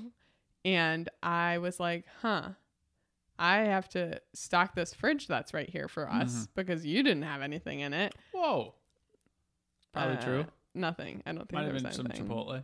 Yeah, leftovers. And then I was like, and then I have to cook because, you know, Corey, who is a wonderful cook and was also living in the home with us. Jack's wife. We could not, you know, I couldn't make her cook for us every single night. So I had to like partake in that and, you know, cook for the family. So not only was I cooking for myself, I was also cooking for my boyfriend, who obviously I wanted to impress you, but I was also cooking for, you know, Corey, who's been cooking for years and like loves to cook. And then I'm also cooking for Jack. And 90% of the time I was cooking for like the neighbors too, because they came over a lot. So I had a lot riding on, you know, my meals. So I was like, all right, I got to go to the store. I got to stock up. And the first thing that I came home with was like a lot of, you know, cheeses and condiments and pickles and, you know, canned beans and corn and all this stuff that like you need the staples in the house. Like you gotta have flour, you gotta have canned corn. Like those are the things you need. And I then went to like cook. I don't even remember what the first thing was. Any of those ingredients, out of any of them, was there one thing that someone in the house doesn't eat? Well, Jack didn't eat cheese, so. Right. Well, no, we didn't eat. I don't think we ever used that corn. I ended up donating it. Like giving it away. We never ate canned food, which was hilarious that I like went out and bought all this, because then I was like, okay, now I need to cook. And I looked up like a recipe and it was like, here, use meat and this fresh food. And I was like, well, I got canned green beans. Like I had no idea what to do. So slowly over the course of those years, luckily Corey did take a brunt of most of the cooking. So I was able to do like 1 or 2 meals a week, and started with like chicken and, you know, worked my way up and I would like text my mom and be like, what is the recipe for this meal? And at one point she gave me I think it was the first Christmas after moving out, she gave me a recipe book of all of my favorite recipes of hers. Yeah. That I was able to start like using as inspiration and implementing into it. And they did not involve canned corn either. So that was pretty much the nutrition aspect. As far as the working out went, were you still going to that gym, or where were you primarily? Well, one of the ways that you got me to hang out with you. That sounds terrible. I know, but at the beginning of it, it was the majority of what we did. We'd go to the lake house too. That was a good draw. That was a good draw. Not my lake house. But you would get me. You were like, hey, Corey and Jenna and all these people come work out at the house. You should come work out too. And I was like, Okay. All right. So I started coming because you had at Jack's house, we had a big barn that was filled with gym equipment. Well, half of it was. So we had access to all of it. So I was no longer going to pay the hefty price of going to Proforce because I could now work out for free with you. So we worked out. I remember you did a lot of the same stuff that I was used to, as in terms of like the high intensity training, but also doing lifts and stuff. But one thing that you forced me to switch was my deadlift from a hex bar to a straight bar. And it was bad. I think that was the first time I argued with you in the gym, and it's just went up from there. And it hasn't stopped since. So for you, you really liked seeing those really big numbers. Oh yeah, at the beginning, especially working out with you. Well, no, I think there's this woman, Cindy, that I used to work out at Proforce, and she, her daughter was my age. Yeah. She was in college at the same time I was. But I loved Cindy because she was just this kick-ass woman who was a mom of, 2 20-year-olds, and she had muscles and just looked good in a dress and like was so fun and was, that dedicated person that was there every day. Yeah. And she was very inspiring because I would try to beat her. So me and her would compete, and I think she always beat me, but it was still fun to compete with her. Yeah. So I'm a very competitive person. So what? I think that's the third time you did this podcast. So I started competing with her. And then when I started working out at the gym, it was nice you started to kind of be like, hey, let's compete with yourself. Like, how can you grow? How can you be better? Yeah. And I just enjoyed it. I mean, I loved the physical activity. Yeah. You made working out fun. So we definitely worked out quite a bit. I'd like to pride myself. I don't think I ever did injure you during any of the workouts. I don't think I've ever been injured. Dang, I was going to try to take credit for my coaching and not injuring people. But from there, you didn't injure me though, so success. Hey, there we go. As far as body image and nutrition and working out, what was that kind of in your life? Because obviously you were working out just to fulfill the lifestyle you had in college. How did that change once we started dating and so on? You don't have to go too far. We'll make it there. Okay, so I guess I fought for, middle school and high school, every girl thinks they're fat. And I think it's because in my generation, it was low rise jeans and you, no matter what, look fat in low rise jeans. But did not do good for me as a, teenager. So that was the start of trying to, limit calories and trying to work out and do sit-ups and, not feeling great about my body. And I think that a lot of younger people experience this, whether, I was 5'6" and weighed 120 pounds, which is 20 pounds less than I weigh now, but I was very insecure about myself. Yeah. At one point, a boy in high school told me that I was looking rather chubby one day, and that really negatively impacted me for years and years to come. That is one of the main reasons that I push to look better and look thinner. And then at somewhere between my best friend in college, who was a very supportive, loving person who was like, Jess, you're beautiful, you're so sexy, he was gay, so it wasn't weird that he called me sexy. He did the compliments that he gave me and the way that he made me feel about myself, and other women in high school made me feel about myself. I went to a liberal arts college, so people are a little bit different than the community that I grew up here in Batavia with. So they were very, hey, you do you, your body's great, love yourself kind of deal. Yeah. And between that and then meeting you and the way that you see me was just the icing on the cake. Having you think that I'm, perfect and beautiful and sexy, and having that from, this significant other, and you expressing that, you are not afraid to tell me when you think that I look good, which is, it's great for me because I thrive off of that affirmation. So along the way between you and Ethan and myself growing as an adult, I started to realize hey, I do feel good about myself. I don't have to feel bad about myself. I don't have to, like, yes, society wants me to want to be thinner or eat a certain way or whatever, but I can be happy with how I look. Yeah. Your motivations were no longer negative. Right. And it transferred to the point, like we have pictures. You at the point when we started dating, we're like very into progress pictures. And I have pictures from then, and I look back and I'm like, I did not look that great. Like I had a stomach and I was a little chubby, and I definitely like look at where I am now and I'm much happier with where I am now. But the mindset that I had when I met you, that was very impactful because I believed that I was beautiful. I believed that I liked my body. I felt very comfortable in it. And that positive self-image has only made me better in the gym and nutritionally, because in the gym then I started to be hey, I want to get stronger and I want to you really enjoy hitting those numbers. I like getting stronger. So yeah, that was my focus rather than like, hey, get rid of this fat on my body because I hate it. I was now like, what am I capable? Oh, I'm so excited. What am I capable of? So you helped me reach a lot of like first time goals and hitting like above a 200 squat and deadlift and benching. Like just a lot of things. You can bench 135, so that's pretty cool. I'm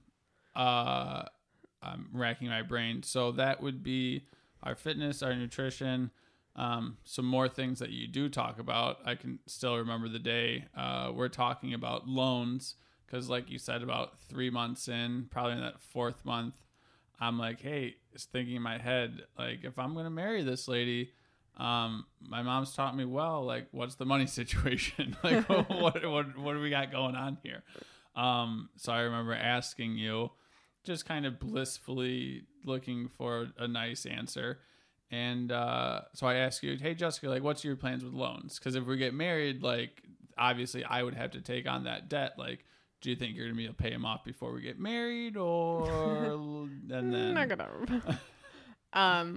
yeah, well, I think really everything in life, it's the way to succeed is to change your perspective or to have a positive perspective. So just like I was saying prior about my body image, that was my perspective on loans. Like I had a negative perspective of like, you know, I just have to pay the minimum payment. They're gonna haunt me for the rest of my life. And that's just what it is, you know. Most adults that I knew had loans from college still. And that's just what it was. That's just what it was. They paid the minimum payment, and that was fine. And it is fine for a lot of people. But your perspective was like, I want to do better than that. I want to be better. I want to get rid of them completely, kind of deal. So, when you asked me that question, I said, well, yeah, we're going to pay the minimum payment and I'm going to live life and I'm going to be happy. And you were like, what? And super. So what was that number? I had $100,000 in loans. So I took a moment. Yeah. Well, let it sink in. Literally, like you stopped talking. We were face to face, stopped talking, and then took a moment. But we had it. I mean, 3 months in, you said, as soon as you asked that question, you knew that we were going to end up together. And I knew, like, right when I was like, Jack, what's going on? Like, I was pretty sure that this was it.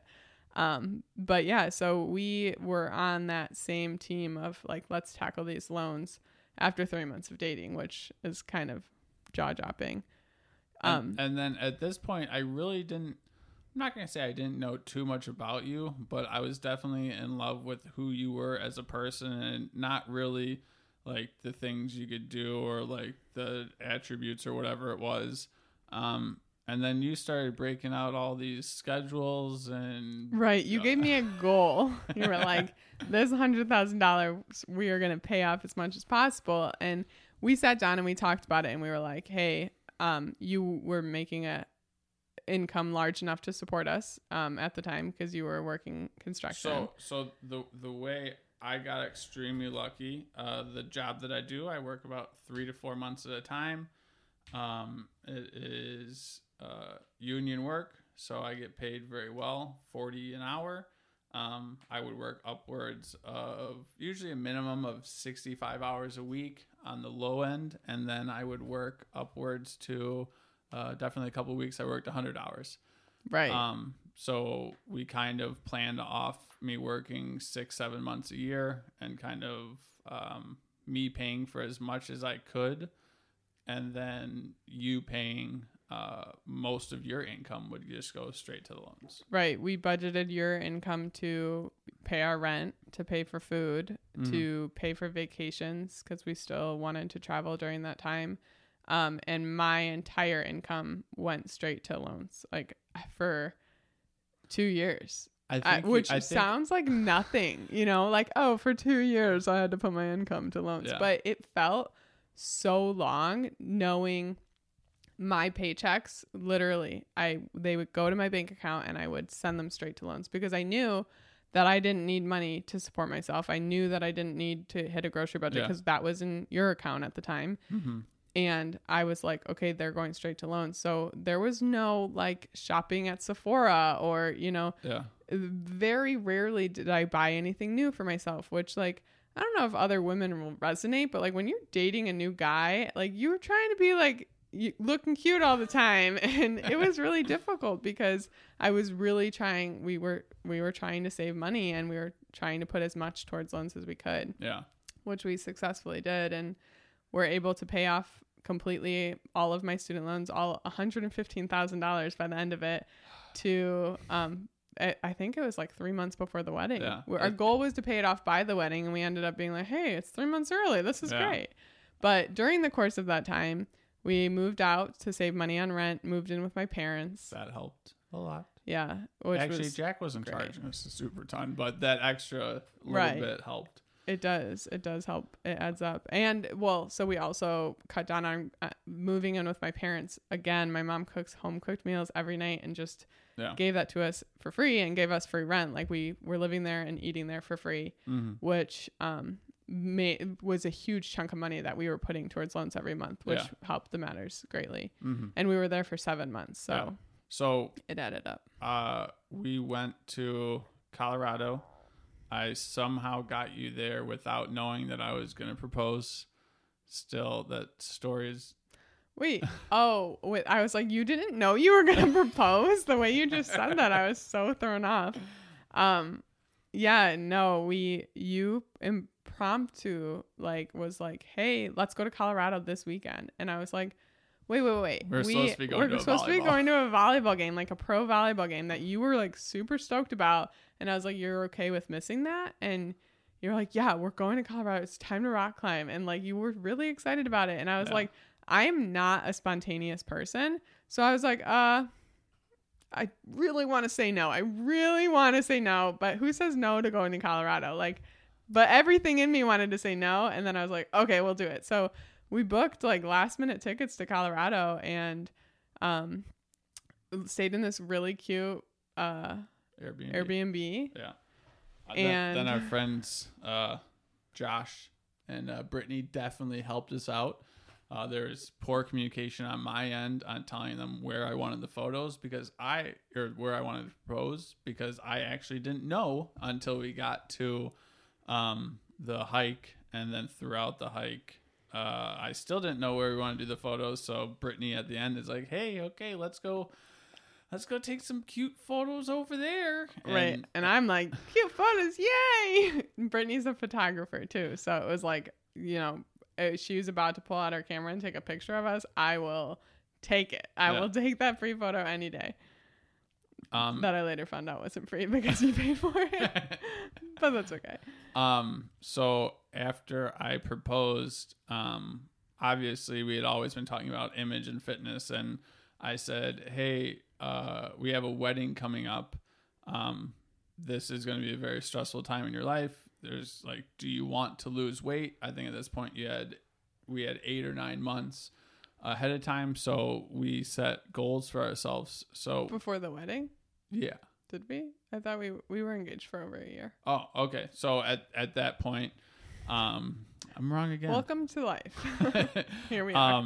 So quickly thereafter, we kind of started planning where do we want to be physically or mentally just to make this process easy on ourselves. So going up to the wedding, most people are like, hey, I just want to be as skinny as possible. What was your mindset and process getting there? All right. My mindset and process. I want to preface that while we dated, we both looked really great. Like, we were very happy with where we were at physically. My numbers, like you said, like I was lifting heavy, I was feeling good. Every year I was super inspired by the CrossFit Games documentary that came out, like kept my motivation going. But no, I was very happy. And again, like I had worked for years to create a good self-image. So I was very happy with my body. You made me feel incredibly good about myself, which just, that made me feel incredibly good about myself. And I felt like we were doing good nutritionally. We were doing good fitness wise. We worked out. We were good. Mm-hmm. So when you proposed, I felt great about myself. And I was like, I don't care where I'm at when the wedding happens, but once I find my dress, we have to keep my body the exact same. Yeah. And then I found so I knew in my mind, I was sure that I was going to want this one specific type of dress. Mm-hmm. And it ended up being like the total opposite of what I wanted. And when I found the dress, I was like, well, really nothing matters except my butt. Like, I got to maintain this butt because it was very tight fitting. And I knew that my butt needed to look good. Yeah. So does that mean smaller, bigger? What? It needed basically to stay the same, because otherwise it'd be like a little baggy around there. And that was a no-no. If it got bigger, then it'd be like a definite no-no. I'd have to get the dress altered. So it was basically, I just had to keep my butt. But, that was my biggest thing, was like, I feel really good about where I'm at. Mm-hmm. Let's, I wouldn't hurt to lose weight. Yeah. But my main goal is to just be healthy and eating healthy, because this is going to be a stressful period in our life, planning a wedding. Right. For me, I knew right at the beginning that it was going to be all of me. I was taking on a lot of responsibility, planning it ourselves and trying to do it as cheap as possible, which all require time and energy, and doing that while working and still maintaining our relationship and etc. Like, that's a lot of stuff to handle. So I knew that nutrition, no matter what time of my life it was, this is like one of the most important times to maintain myself through the stress of planning a wedding. What did your nutritional habits look like? I guess let's go from when we first started dating, aka bagel a day, to where we're at now. Bagel a day. Wait, no, we were eating something else with butter. Was it bagels? I thought there was something else that we used to eat. Was it bagels? It was bagels. At Jack and Corey's house, I think it was bagels, and then we left bagels, came back to bagels later. Yeah, we always have like our go-to, processed carb, pancakes, bagels. Mm-hmm. When we started dating, I think it was just trying to get meals on the table, like, because I had moved in so early. We weren't really worried too much about, we wanted protein. We wanted to have well-balanced meals. We were trying to eat vegetables, but we definitely weren't as intensely involved as we are now. And I say that because, like, we were pretty healthy. Like, we weren't, eating total crap. Right. Like, well, it kind of helps that Corey's a registered dietitian. She's in the process of getting her master's. So she definitely, if we had any questions on what was healthy and what wasn't, she'd let us know. Yeah. We were eating like good, well-balanced meals, fruits, vegetables, not perfect by any means whatsoever while we were living there.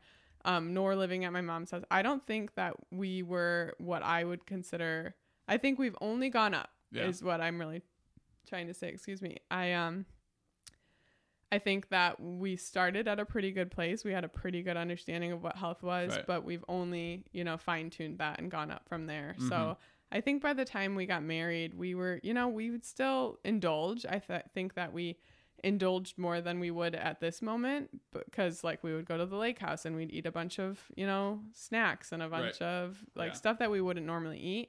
But now we're kind of like to the point where we're like, okay, we can pass on that, or we make a little bit better of decisions, but it's a process. It's a lifestyle. We're constantly moving and getting better and fine tuning that nutrition. But at the time it was good enough. Yeah. I think from the moment that you proposed to Passing notes. I think from the moment that you proposed to the like the wedding, or I guess when I finalized my dress fitting, you made it the most important thing that you emphasized was you need to be eating healthy because you are stressed out. Mm-hmm. You are still working out. You need to be feeling your body. And I think that was that main difference that made a difference in what I looked like. Right. Because yeah, absolutely. And I think when we got to that point, I had just started nutrition coaching, and you probably lost, was it 10 or 15 pounds in the first couple of months? Right.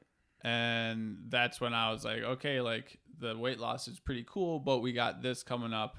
Like the food isn't there just to lose weight. Like it's there to fuel you, keep you mentally healthy, and all those other things. Exactly. Which I felt, yeah, exactly what you said. Like I had already lost this sum of weight, and I was feeling like extra great about myself. So I was like, well, like let's maintain what we've got going. I feel very like good about my body. If I got a little bit stronger, if my abs looked a little bit better, I wouldn't be sad about it. And I have to say, like our honeymoon, I felt like that was the optimal, fitness You'd that say I was that's in. where your peak is. Yeah, and that's what like I want to maintain, because I felt really great about myself. I looked really great. I was eating a healthy, well-balanced diet. I was moving every day. I had healthy habits. And so we go to Bali. We'll make this pretty quick. It took us about 30 hours to get there. We went through Dubai, got to Bali. We ate a lot. We ate out a lot. Yes. Did we go grocery shopping? We ate out every single meal for 3 weeks straight. It was glorious. It was really nice. A lot of noodles. But not to say that we ate terribly. Like we still made okay decisions. We definitely like splurged and, treated ourselves at moments. Yeah. But sometimes we had dinners. I guess like eating out, we also ate like what the hotel offered at breakfast and stuff. Yeah. But like when they offer a buffet, you eat a little bit more than you would at home. But we both came home from the honeymoon the same weight because we were very active. We were, bike riding and swimming and walking everywhere. Yeah. And did we watch Netflix other than on the plane? No, we were constantly on the move and just like playing volleyball. I was getting sunburns left and right. Swimming. Yeah, no, I came back. I think I weighed less than when I left for the honeymoon because like you said, we were stress free and like not having to worry about a single thing. Our body was able to relax. Right. Metabolisms were on point. Mm-hmm. So we get home from the wedding. The loans are paid off. Moved into a new house. We didn't buy one, but we moved into a house a month before the wedding. Yeah. Exactly like a month and 14 days. And it was while you're planning for wedding. And once again, I'm back at work working 7/13. So I pretty much came home, ate, acted like I was going to work out a little bit. And then I'd go to bed. So that was a good 2-3 months. Right. And we moved out and I was like, I can't do this by myself, especially because we have a home gym that was in my parents' basement at the time. And I was like, I'm not going to carry this 60-pound dumbbell up the stairs and like do all of this myself. We had like probably like, I don't know how much do you think all those weights weigh? Like 600 pounds total. Like I'm not 600 pounds in bumper plates and about another 300 in dumbbells. Right. I'm not going to go up and down the stairs to carry 900 pounds out to the car by myself. So of course our hardworking friend Josh, who you just had on the podcast, he came and helped. Thank the Lord. And just, oh my gosh, I would not have been able to do it without him. Yeah. But helped me move into this house a month before the wedding. Yeah. And Josh and Jack, Jason and Jack, they helped with the furniture. Oh no. Yeah. Jason and Jack came and helped with the couch and set the couch up and did some other manly things around the house because you weren't here. I was trying to make money. Yeah. No, it was really a hard time because it was a month before the wedding. And I have a hard time leaving projects unfinished. So my goal was to like have the house furnished and beautiful and decorated before the wedding, but also trying to like get bridesmaid stuff in line and do final touches and talk to the vendors. So it was really I don't think the month before the wedding, I don't think I very rarely worked out because I was like, priorities. These are my priorities. Yeah. And I think it was 4 or 5 days before the wedding, you asked for my help on a couple of things, and I got up and conveniently got vertigo. Oh my God. I was, oh my God. I'm asking him to like come, you know. I think it was straws or something. Come unwrap straws or cut them or something. And he's like, yeah, I'll be right there. And he stands up and starts like wobbling around. And I was like, you little asshole. I was like, you're not going to help me. He's going to come up with some stupid excuse. And he goes, I feel a little dizzy. And I was like, wow, that's convenient. And so he lays down on the couch and I'm just fuming with anger. I've planned this entire wedding, like with you being at work. I'm exhausted. I just need help. And he's like, no, I feel really dizzy. So I went and laid stumbles. I went and laid back down in the bed. Yeah. And then all of a sudden gets out of bed and I hear boom, boom, boom. And he's like running into the walls to get to the bathroom and just pukes everywhere. Right? Yeah. And then he just can't stop throwing up. He's so dizzy. And I was like, oh, maybe something's wrong. Then I became the caring, nurturing, wonderful woman that I can be. But, oh, man. And then that was just bad. You were the whole day. You were sitting in the waiting rooms. Oh, man. I was like, well, I'll take you to the hospital. But we're literally like 4 days away from the wedding. I was like, unfortunately, I'm going to bring the computer and I'm going to be doing some work. So here I am like in the room and the doctor's like telling him about like the symptoms of like, you know, low heart rate. Well, they were worried because my heart rate was low and they're like, oh, do you run a lot? I'm like, no, I hate running. And at that point they're like, oh, well, so something's wrong because his heart rate's so low. Like I neglected to tell him like I do work out a lot. Yeah. But they were worried about the heart rate and some other things. Right. So they're all worried and I'm just sitting there like, okay, what time do I need the service? Like going through all of my silly little spreadsheets that I had an absurd amount of, which was actually nice. I had a whole day to work on my wedding spreadsheets. It ended up being really great, but it did not look very caring, but I got a lot done. Yeah. We ended up spending like 9 hours. We went to 2 different hospitals and you had vertigo. And not only were we about to get married, like I think he could have suffered with vertigo through the wedding, but we had a 30-hour flight to Bali and then a 3-week honeymoon coming up. Like, that's a problem, which you ended up being fine. It worked out pretty good. Didn't have to do straws and still got to go to the wedding. So we get back from the wedding, promptly go back to work, because there was a job and apparently that's what I'm supposed to be doing. So what was your nutrition and fitness like when I was working? When we got back from the honeymoon, it had been, 3 weeks plus a little bit before the wedding that I had not worked out per se, like lifted weights or worked out at all. And I had a really hard time getting back to it. I think that it was a combination of just like, being stress-free in Bali and not having to worry about those things, and then coming home and going back to a job and having to cook again and having to clean a new house that I've never had to clean an entire home by myself before and maintain that. And then in addition to trying to get back out into the gym and being alone, like just all of those things, like you weren't here. I was in a house by myself. I grew up with 3 older brothers and, a home that was always filled. And then we lived with friends and that home was always filled. And now I'm in a house by myself for most of the evening. Like that combination of things just made it really hard, to the point where like it became like such a struggle because I'm the type of person who's like, okay, it's on my list. It's on my calendar. I don't have a hard time following that. Like I was one of the stuff done. Attributes that I later learned after we started dating, that if something is on your to-do list, like it just gets done. And that's one thing that's always just befuddled me, that you can write it down and that just, you get it done. I write a lot of things down. I have just recently started getting them done, but that's just something that has amazed me, that you can do those types of things. I appreciate that. So how long did that last? Well, just like that difficulty getting back into the gym, I don't think I even tried for, weeks. I was just like, I can't do it. I just don't feel like it, or there was always a reason not to.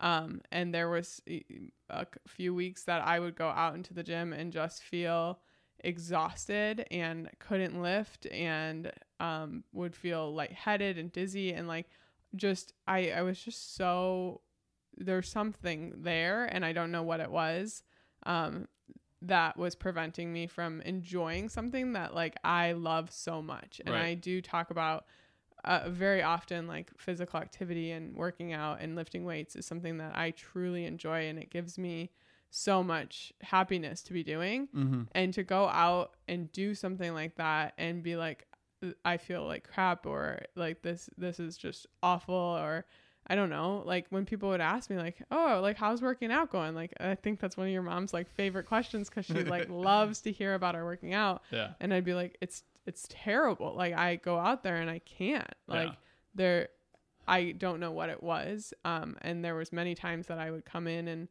I would be crying, and you're like, it's okay, you don't have to work out today. And I was like, but I just can't get out there. I get out there and I can't do it.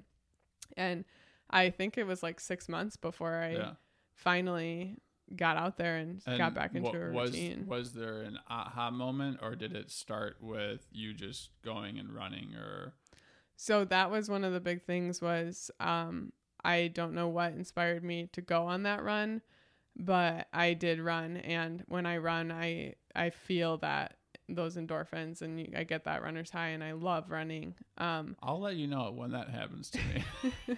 I've heard of it, but it hasn't quite got there. It was smart. I don't know if I thought of it or you suggested it, but I went on that run, and I was like, wow, I can do that. And then you were like, okay, then keep doing that. And then I ran a couple times more, and then I did a couple other things, and then I was like, then that physical lifting weights activity, the training that I was used to, just kind of became a part of it again. Yeah. And it was much easier than just going from, I've spent the last 6 months of my life, cleaning and organizing and doing all these things that also bring me a lot of joy. Yeah. I was now getting that same joy from something that so now joy. We're kind of at present day as far as fitness wise.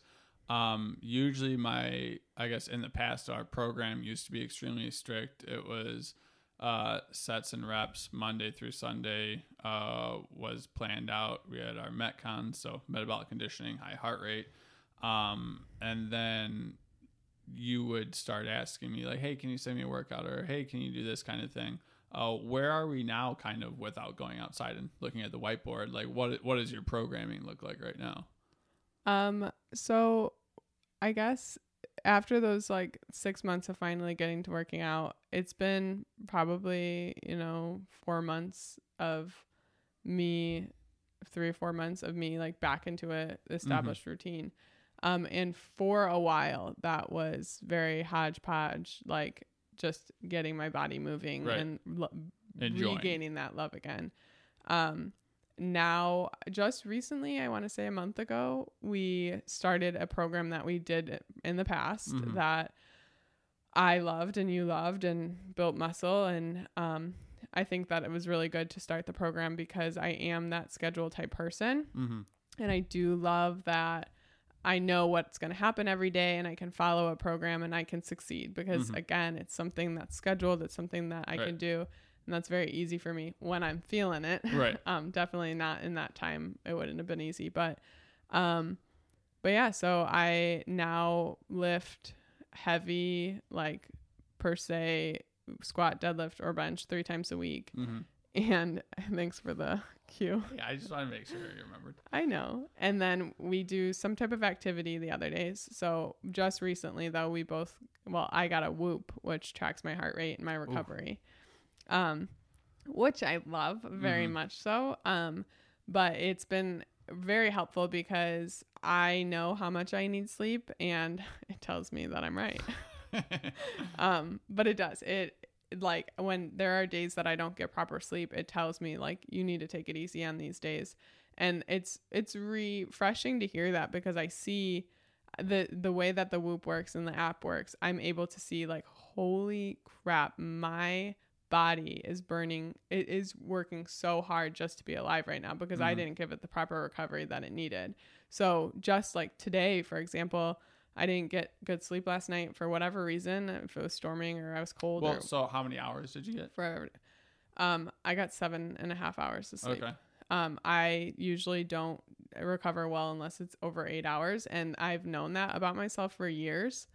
Which unfortunately now you have evidence. I have evidence. I've known that I need 8 hours. I thrive if I have 9 hours. Like I do well with a lot of sleep. Yeah.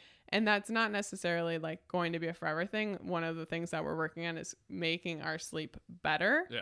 Which will hopefully mean that I need less. Yeah. By, having a better nighttime routine and a morning routine and getting better sleep while I am asleep, better quality sleep. So hopefully I won't need 9 hours to thrive, but last night I got 7.5 hours, and I can see just today by being with the kids that I nanny, running around playing, doing homework, cleaning, just those activities alone surpassed the amount of strain that like my Whoop would suggest. So if today were to be a day that I'd go out there and work out, I'm going to be really like, coming at my body pretty hard and making it harder to recover.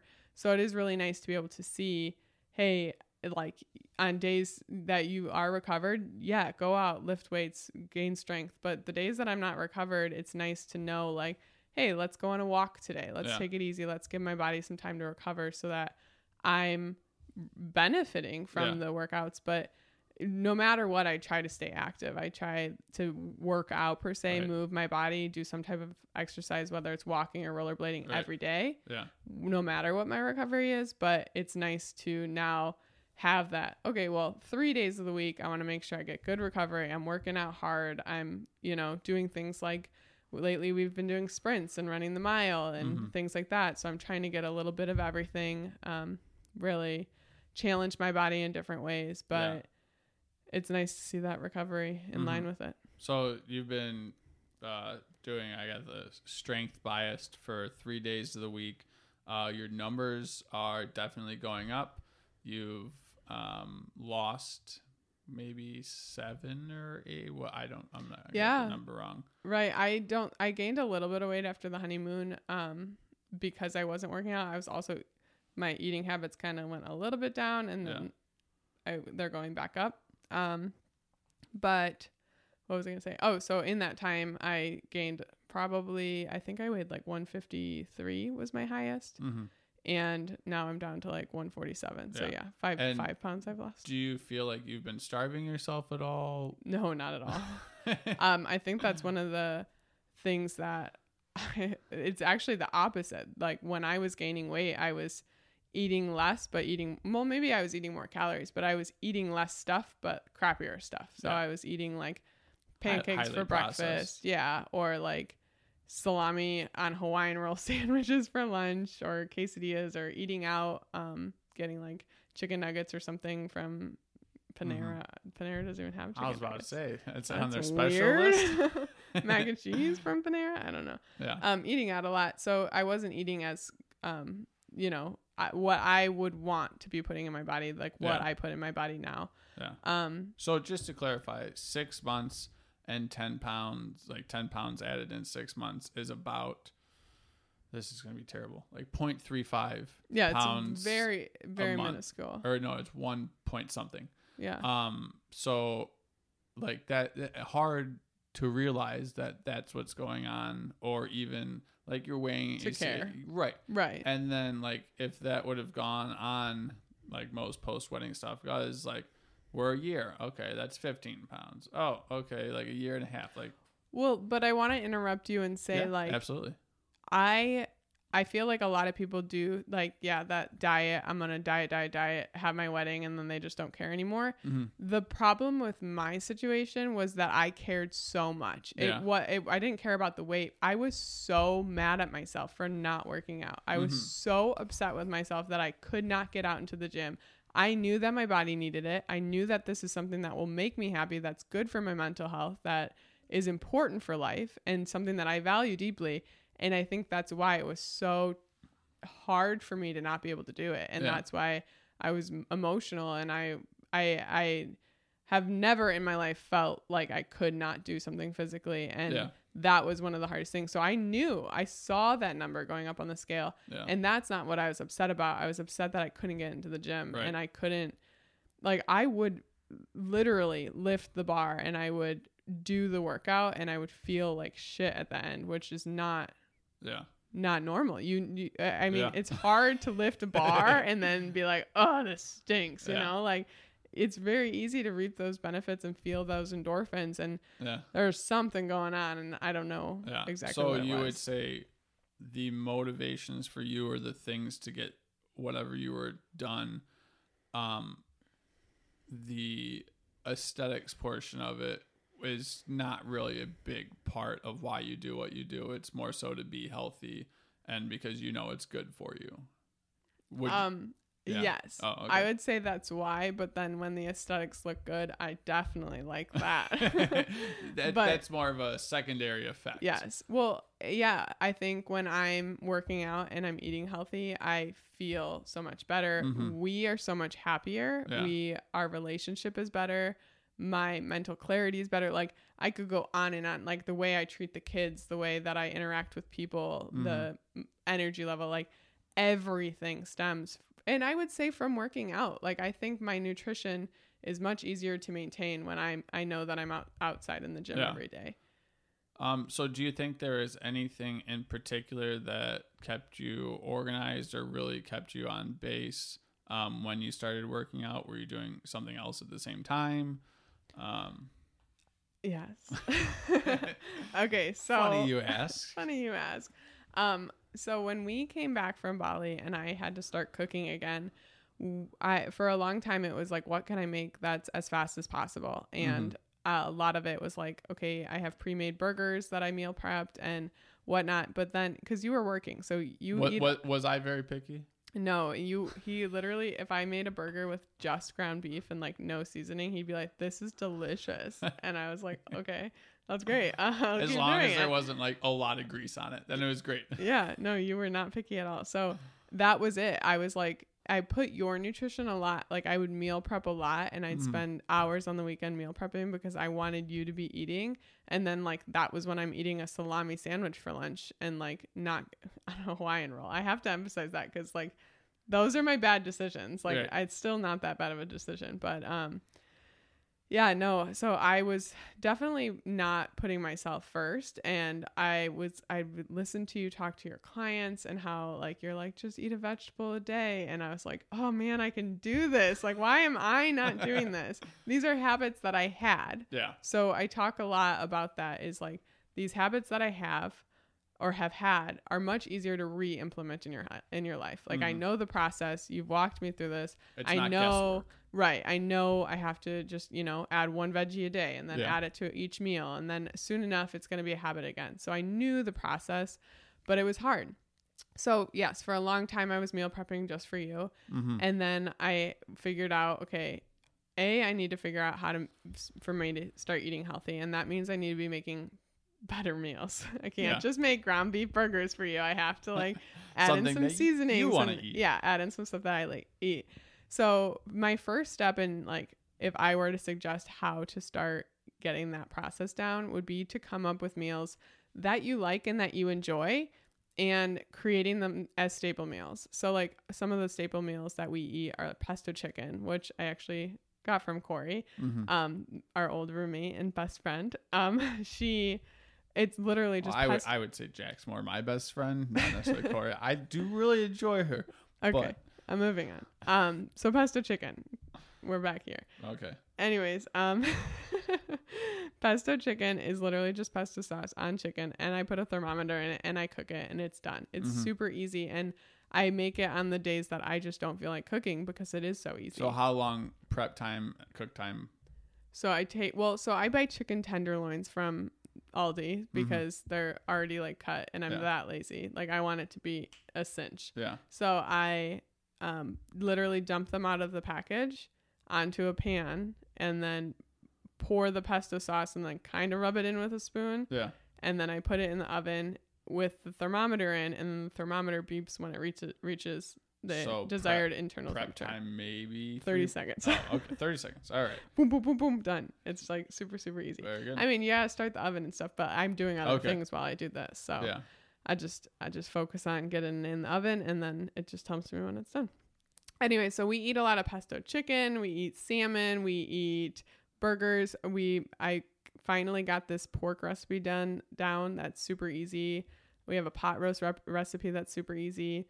I figured out how to make fillets because we love those. Mm-hmm. So like I have these staple meals that I just know how to cook. I don't have to look up a recipe. Mm-hmm. And I also know like what we pair them with. So like when we eat the pork, we have, you know, the tortilla. I keep hitting that. It's because I talk with my hands. Weird. The pork, we have, you know, cilantro and tomato and onion like diced up and on there. Yeah. When we eat steak, we usually have a salad. When we eat Italian sausage, I always like put peppers, bell peppers and onions in it. So right there, I'm taking out so much of the work of, you know, having to look up a recipe and figure out what ingredients I need. Like I have these meals that just, I know right off the top of my head, and we worked for a while. Like I kept asking Did this you. just come to you or? No. We tried a bunch of things. I tried different recipes. The pork recipe, we tried like 6 different ones till I found a pork carnita recipe that I liked to make the tacos. I'm going to have to agree with you because I don't know. I don't know. They were all pretty good.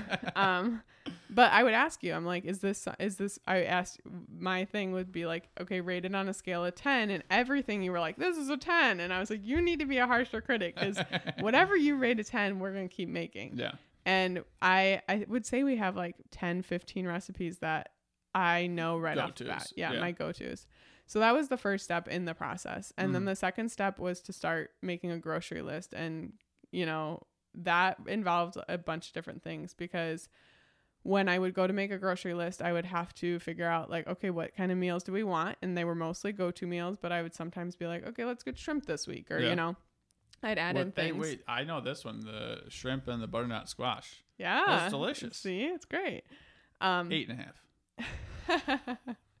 So it's really good. I like that one. So we would have, I would like figure out what we kind of wanted to eat. So simultaneously I started to be like, okay, if I want to start eating healthy and having these go-to meals, I not only need a grocery list, but I need to be, you know, taking inventory. What do we already have in the house? Like, what do we need? Where can I put, you know, ingredients that we run out of? So like I kept noticing like I'd run out of onion powder and I'm like, okay, I need to like put this on some type of onion list. Powder? A seasoning. Oh, okay. That like goes on the tacos. Just that we if eat. somebody doesn't know, just wanted to make sure. So I needed to have a place to be able to put those. And then on top of it, I needed to, I figured like, okay, if we're going to be eating healthy, planning meals is, you know, how you're going to get there. Prepping meals and planning meals. Sounds like a great idea. I know. And I'm not the first person to do this. There's a million people who have already suggested these things, but I, for some reason, you know, like to make everything more complicated. So I'm like, okay, meal plan. I'm gonna make my own calendar for this. Yeah. Well, so did it start with, did you do the thing that a lot of people, I'm going to try for them not to get from this is, all right, today, I hear a lot of people doing meal prepping. These are the meals. And then tomorrow trying to do it all. No, not at all. If I were to suggest based on like the knowledge that we have, I would start with, okay, just buy more produce and eat that produce. Like start snacking on produce, make it easier to eat. Where would you put it in your fridge? For me, oh yes, I just love talking about my fridge. Yeah, we have produce on the first shelf that you see when you open the fridge. It's very easily displayed. And one of the things that I do is meal prep or prep our produce. So I cut up carrots and put them in a container. I put even grapes. I take them out of the bag and put them in containers because it is so much easier to say, okay, here's a thing of grapes. I'm going to grab them and go while I'm running out the door, or even just grab them and go into the living room. Like it is, if you have that ease, you're going to eat them. If I leave a bag of grapes in our fridge, it will never get eaten by either of us. It will sit there. But we just bought a bag of grapes, put them in containers, and they were gone within 3 days. Because it's easy. And I'm not saying that I am perfect and I can just automatically eat healthy, but I do everything that I can to make it easy on myself. Yeah. And that was one of the things that we started with was to stop buying, crap food and just have healthy options. So that is what we're forced to snack on, and making those healthy options easier. So I'm not perfect. I wish I ate more vegetables, but I know that like when I got home from work, those carrots were cut up right there, easy to eat. And that's much easier for me to grab and eat than if I had to go into my fridge, chop the carrots. But I just don't want to do that when I get home from work. So I would start there, like just making that all of your fruits and vegetables easy to eat, because then you will eat more of them. Yeah. And I mean, there's a million steps I could go into, but that's where I would start. So is there a place to which you have gone in depth on a majority of these things? This is a very leading question. Yeah, I have an Instagram account called All Things Organized.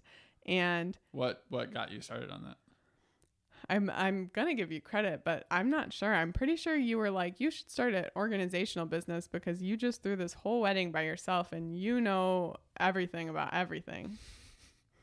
That does sound like me. Very positive. Yeah. And I was like, yeah, that's great. So I started on my personal Instagram account. I started posting about, my wedding spreadsheets and how we paid off $100,000 of loans in 2 years. And I just...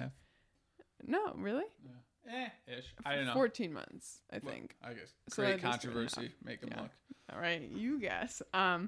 And I started posting it on my personal account, and it wasn't getting very much traction. I had a blog. I think your personal account is private too. Yeah, well, probably. I don't want people seeing stuff. It's personal.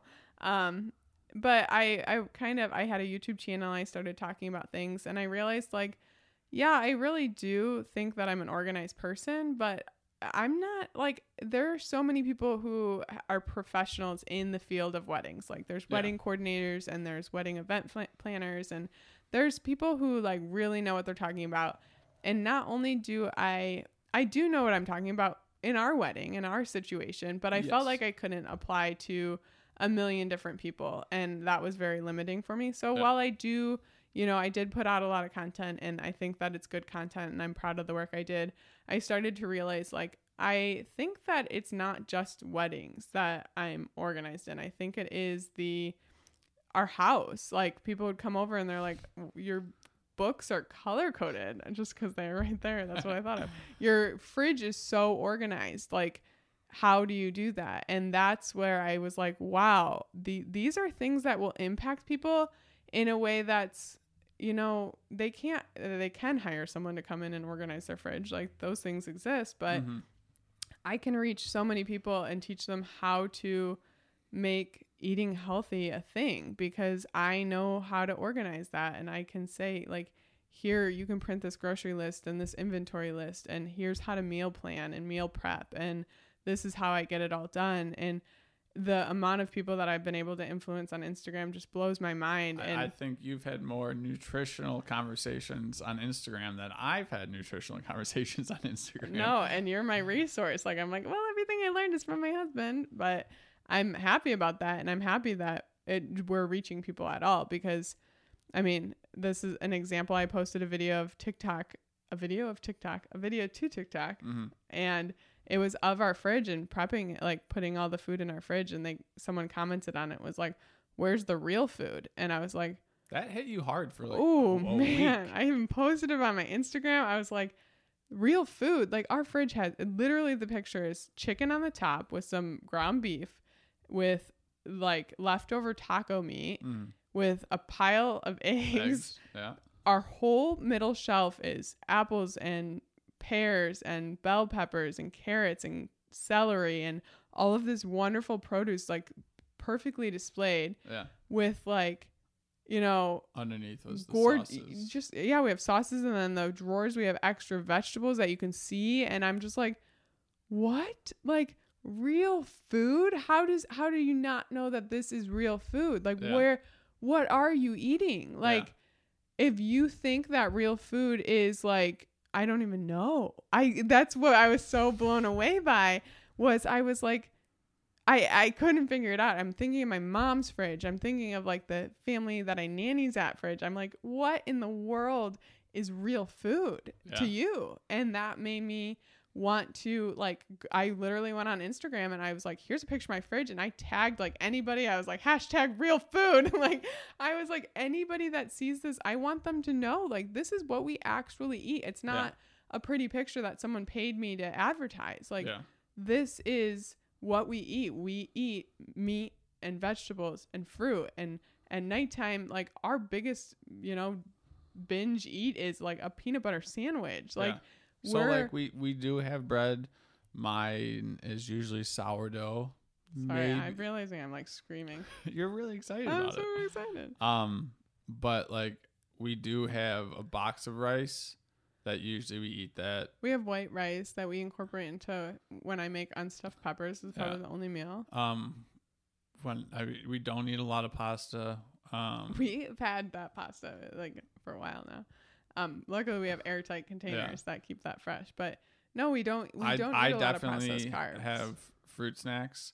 I go through phases, but it's not something that is overwhelming and every day. And I also have in our cooking cabinet, a thing of chocolate chips that I dive into. But like fridge wise, I can't.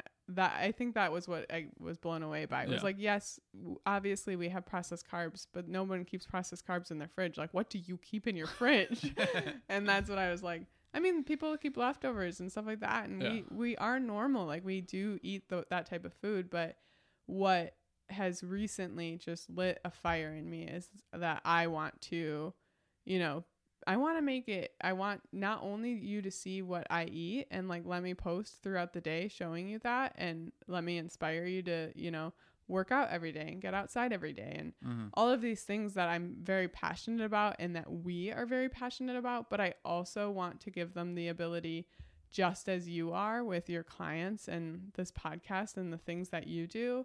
I want to be like, this is how to create a healthy habit. And it's not, you don't wake up one day and have a perfectly looking fridge and know how to grocery shop. Like, it is step by step. You are slowly forming those habits. You're going to take the time to organize your fridge. You're going to take the time to buy more produce. You're going to take the time to do inventory and make a grocery list. Like, those are all the big things. Is it easy? No. Yeah. I've been doing it for a while, and I feel like I'm very good at it, and I'm very good at lists and stuff. And it's still hard. Just this week, we went grocery shopping. I was like, I'm going to make it 3 weeks. We're going to buy enough food for 3 weeks.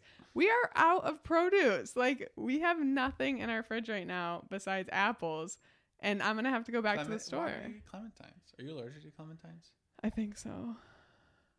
No, I eat them. The kids have them at their house too. So I eat clementines there, and I just don't want to eat them here too. Yeah. Okay. That makes more sense. But no, I'm definitely not perfect, but having the resources available and having you to talk to and be like, this is what I need to work on. I mean, I comment on your Instagram stuff saying like, I'm struggling with eating enough vegetables. I'm not hitting my micronutrients. Yeah. And I'm not perfect, but then I remember where we were a year ago, and I'm like, whoa, like, it's just, you're just going up, and nothing that you do better today is going to make you worse. Like, you take one step today to do a little bit better, you're going to get better. And then take one more tiny little step and you're going to get better. Yeah. And then you're going to, at some point, look back a week, a month, a year, and you're going to be like, I am this much better. I mean, you're pumping me up. I'm excited. Now it's probably getting close to your bedtime and or our sleep routine to get started. But as far as health goes, what would be your definition? Not the dictionary definition, but what would be your definition of health? Like, what do you aspire to be?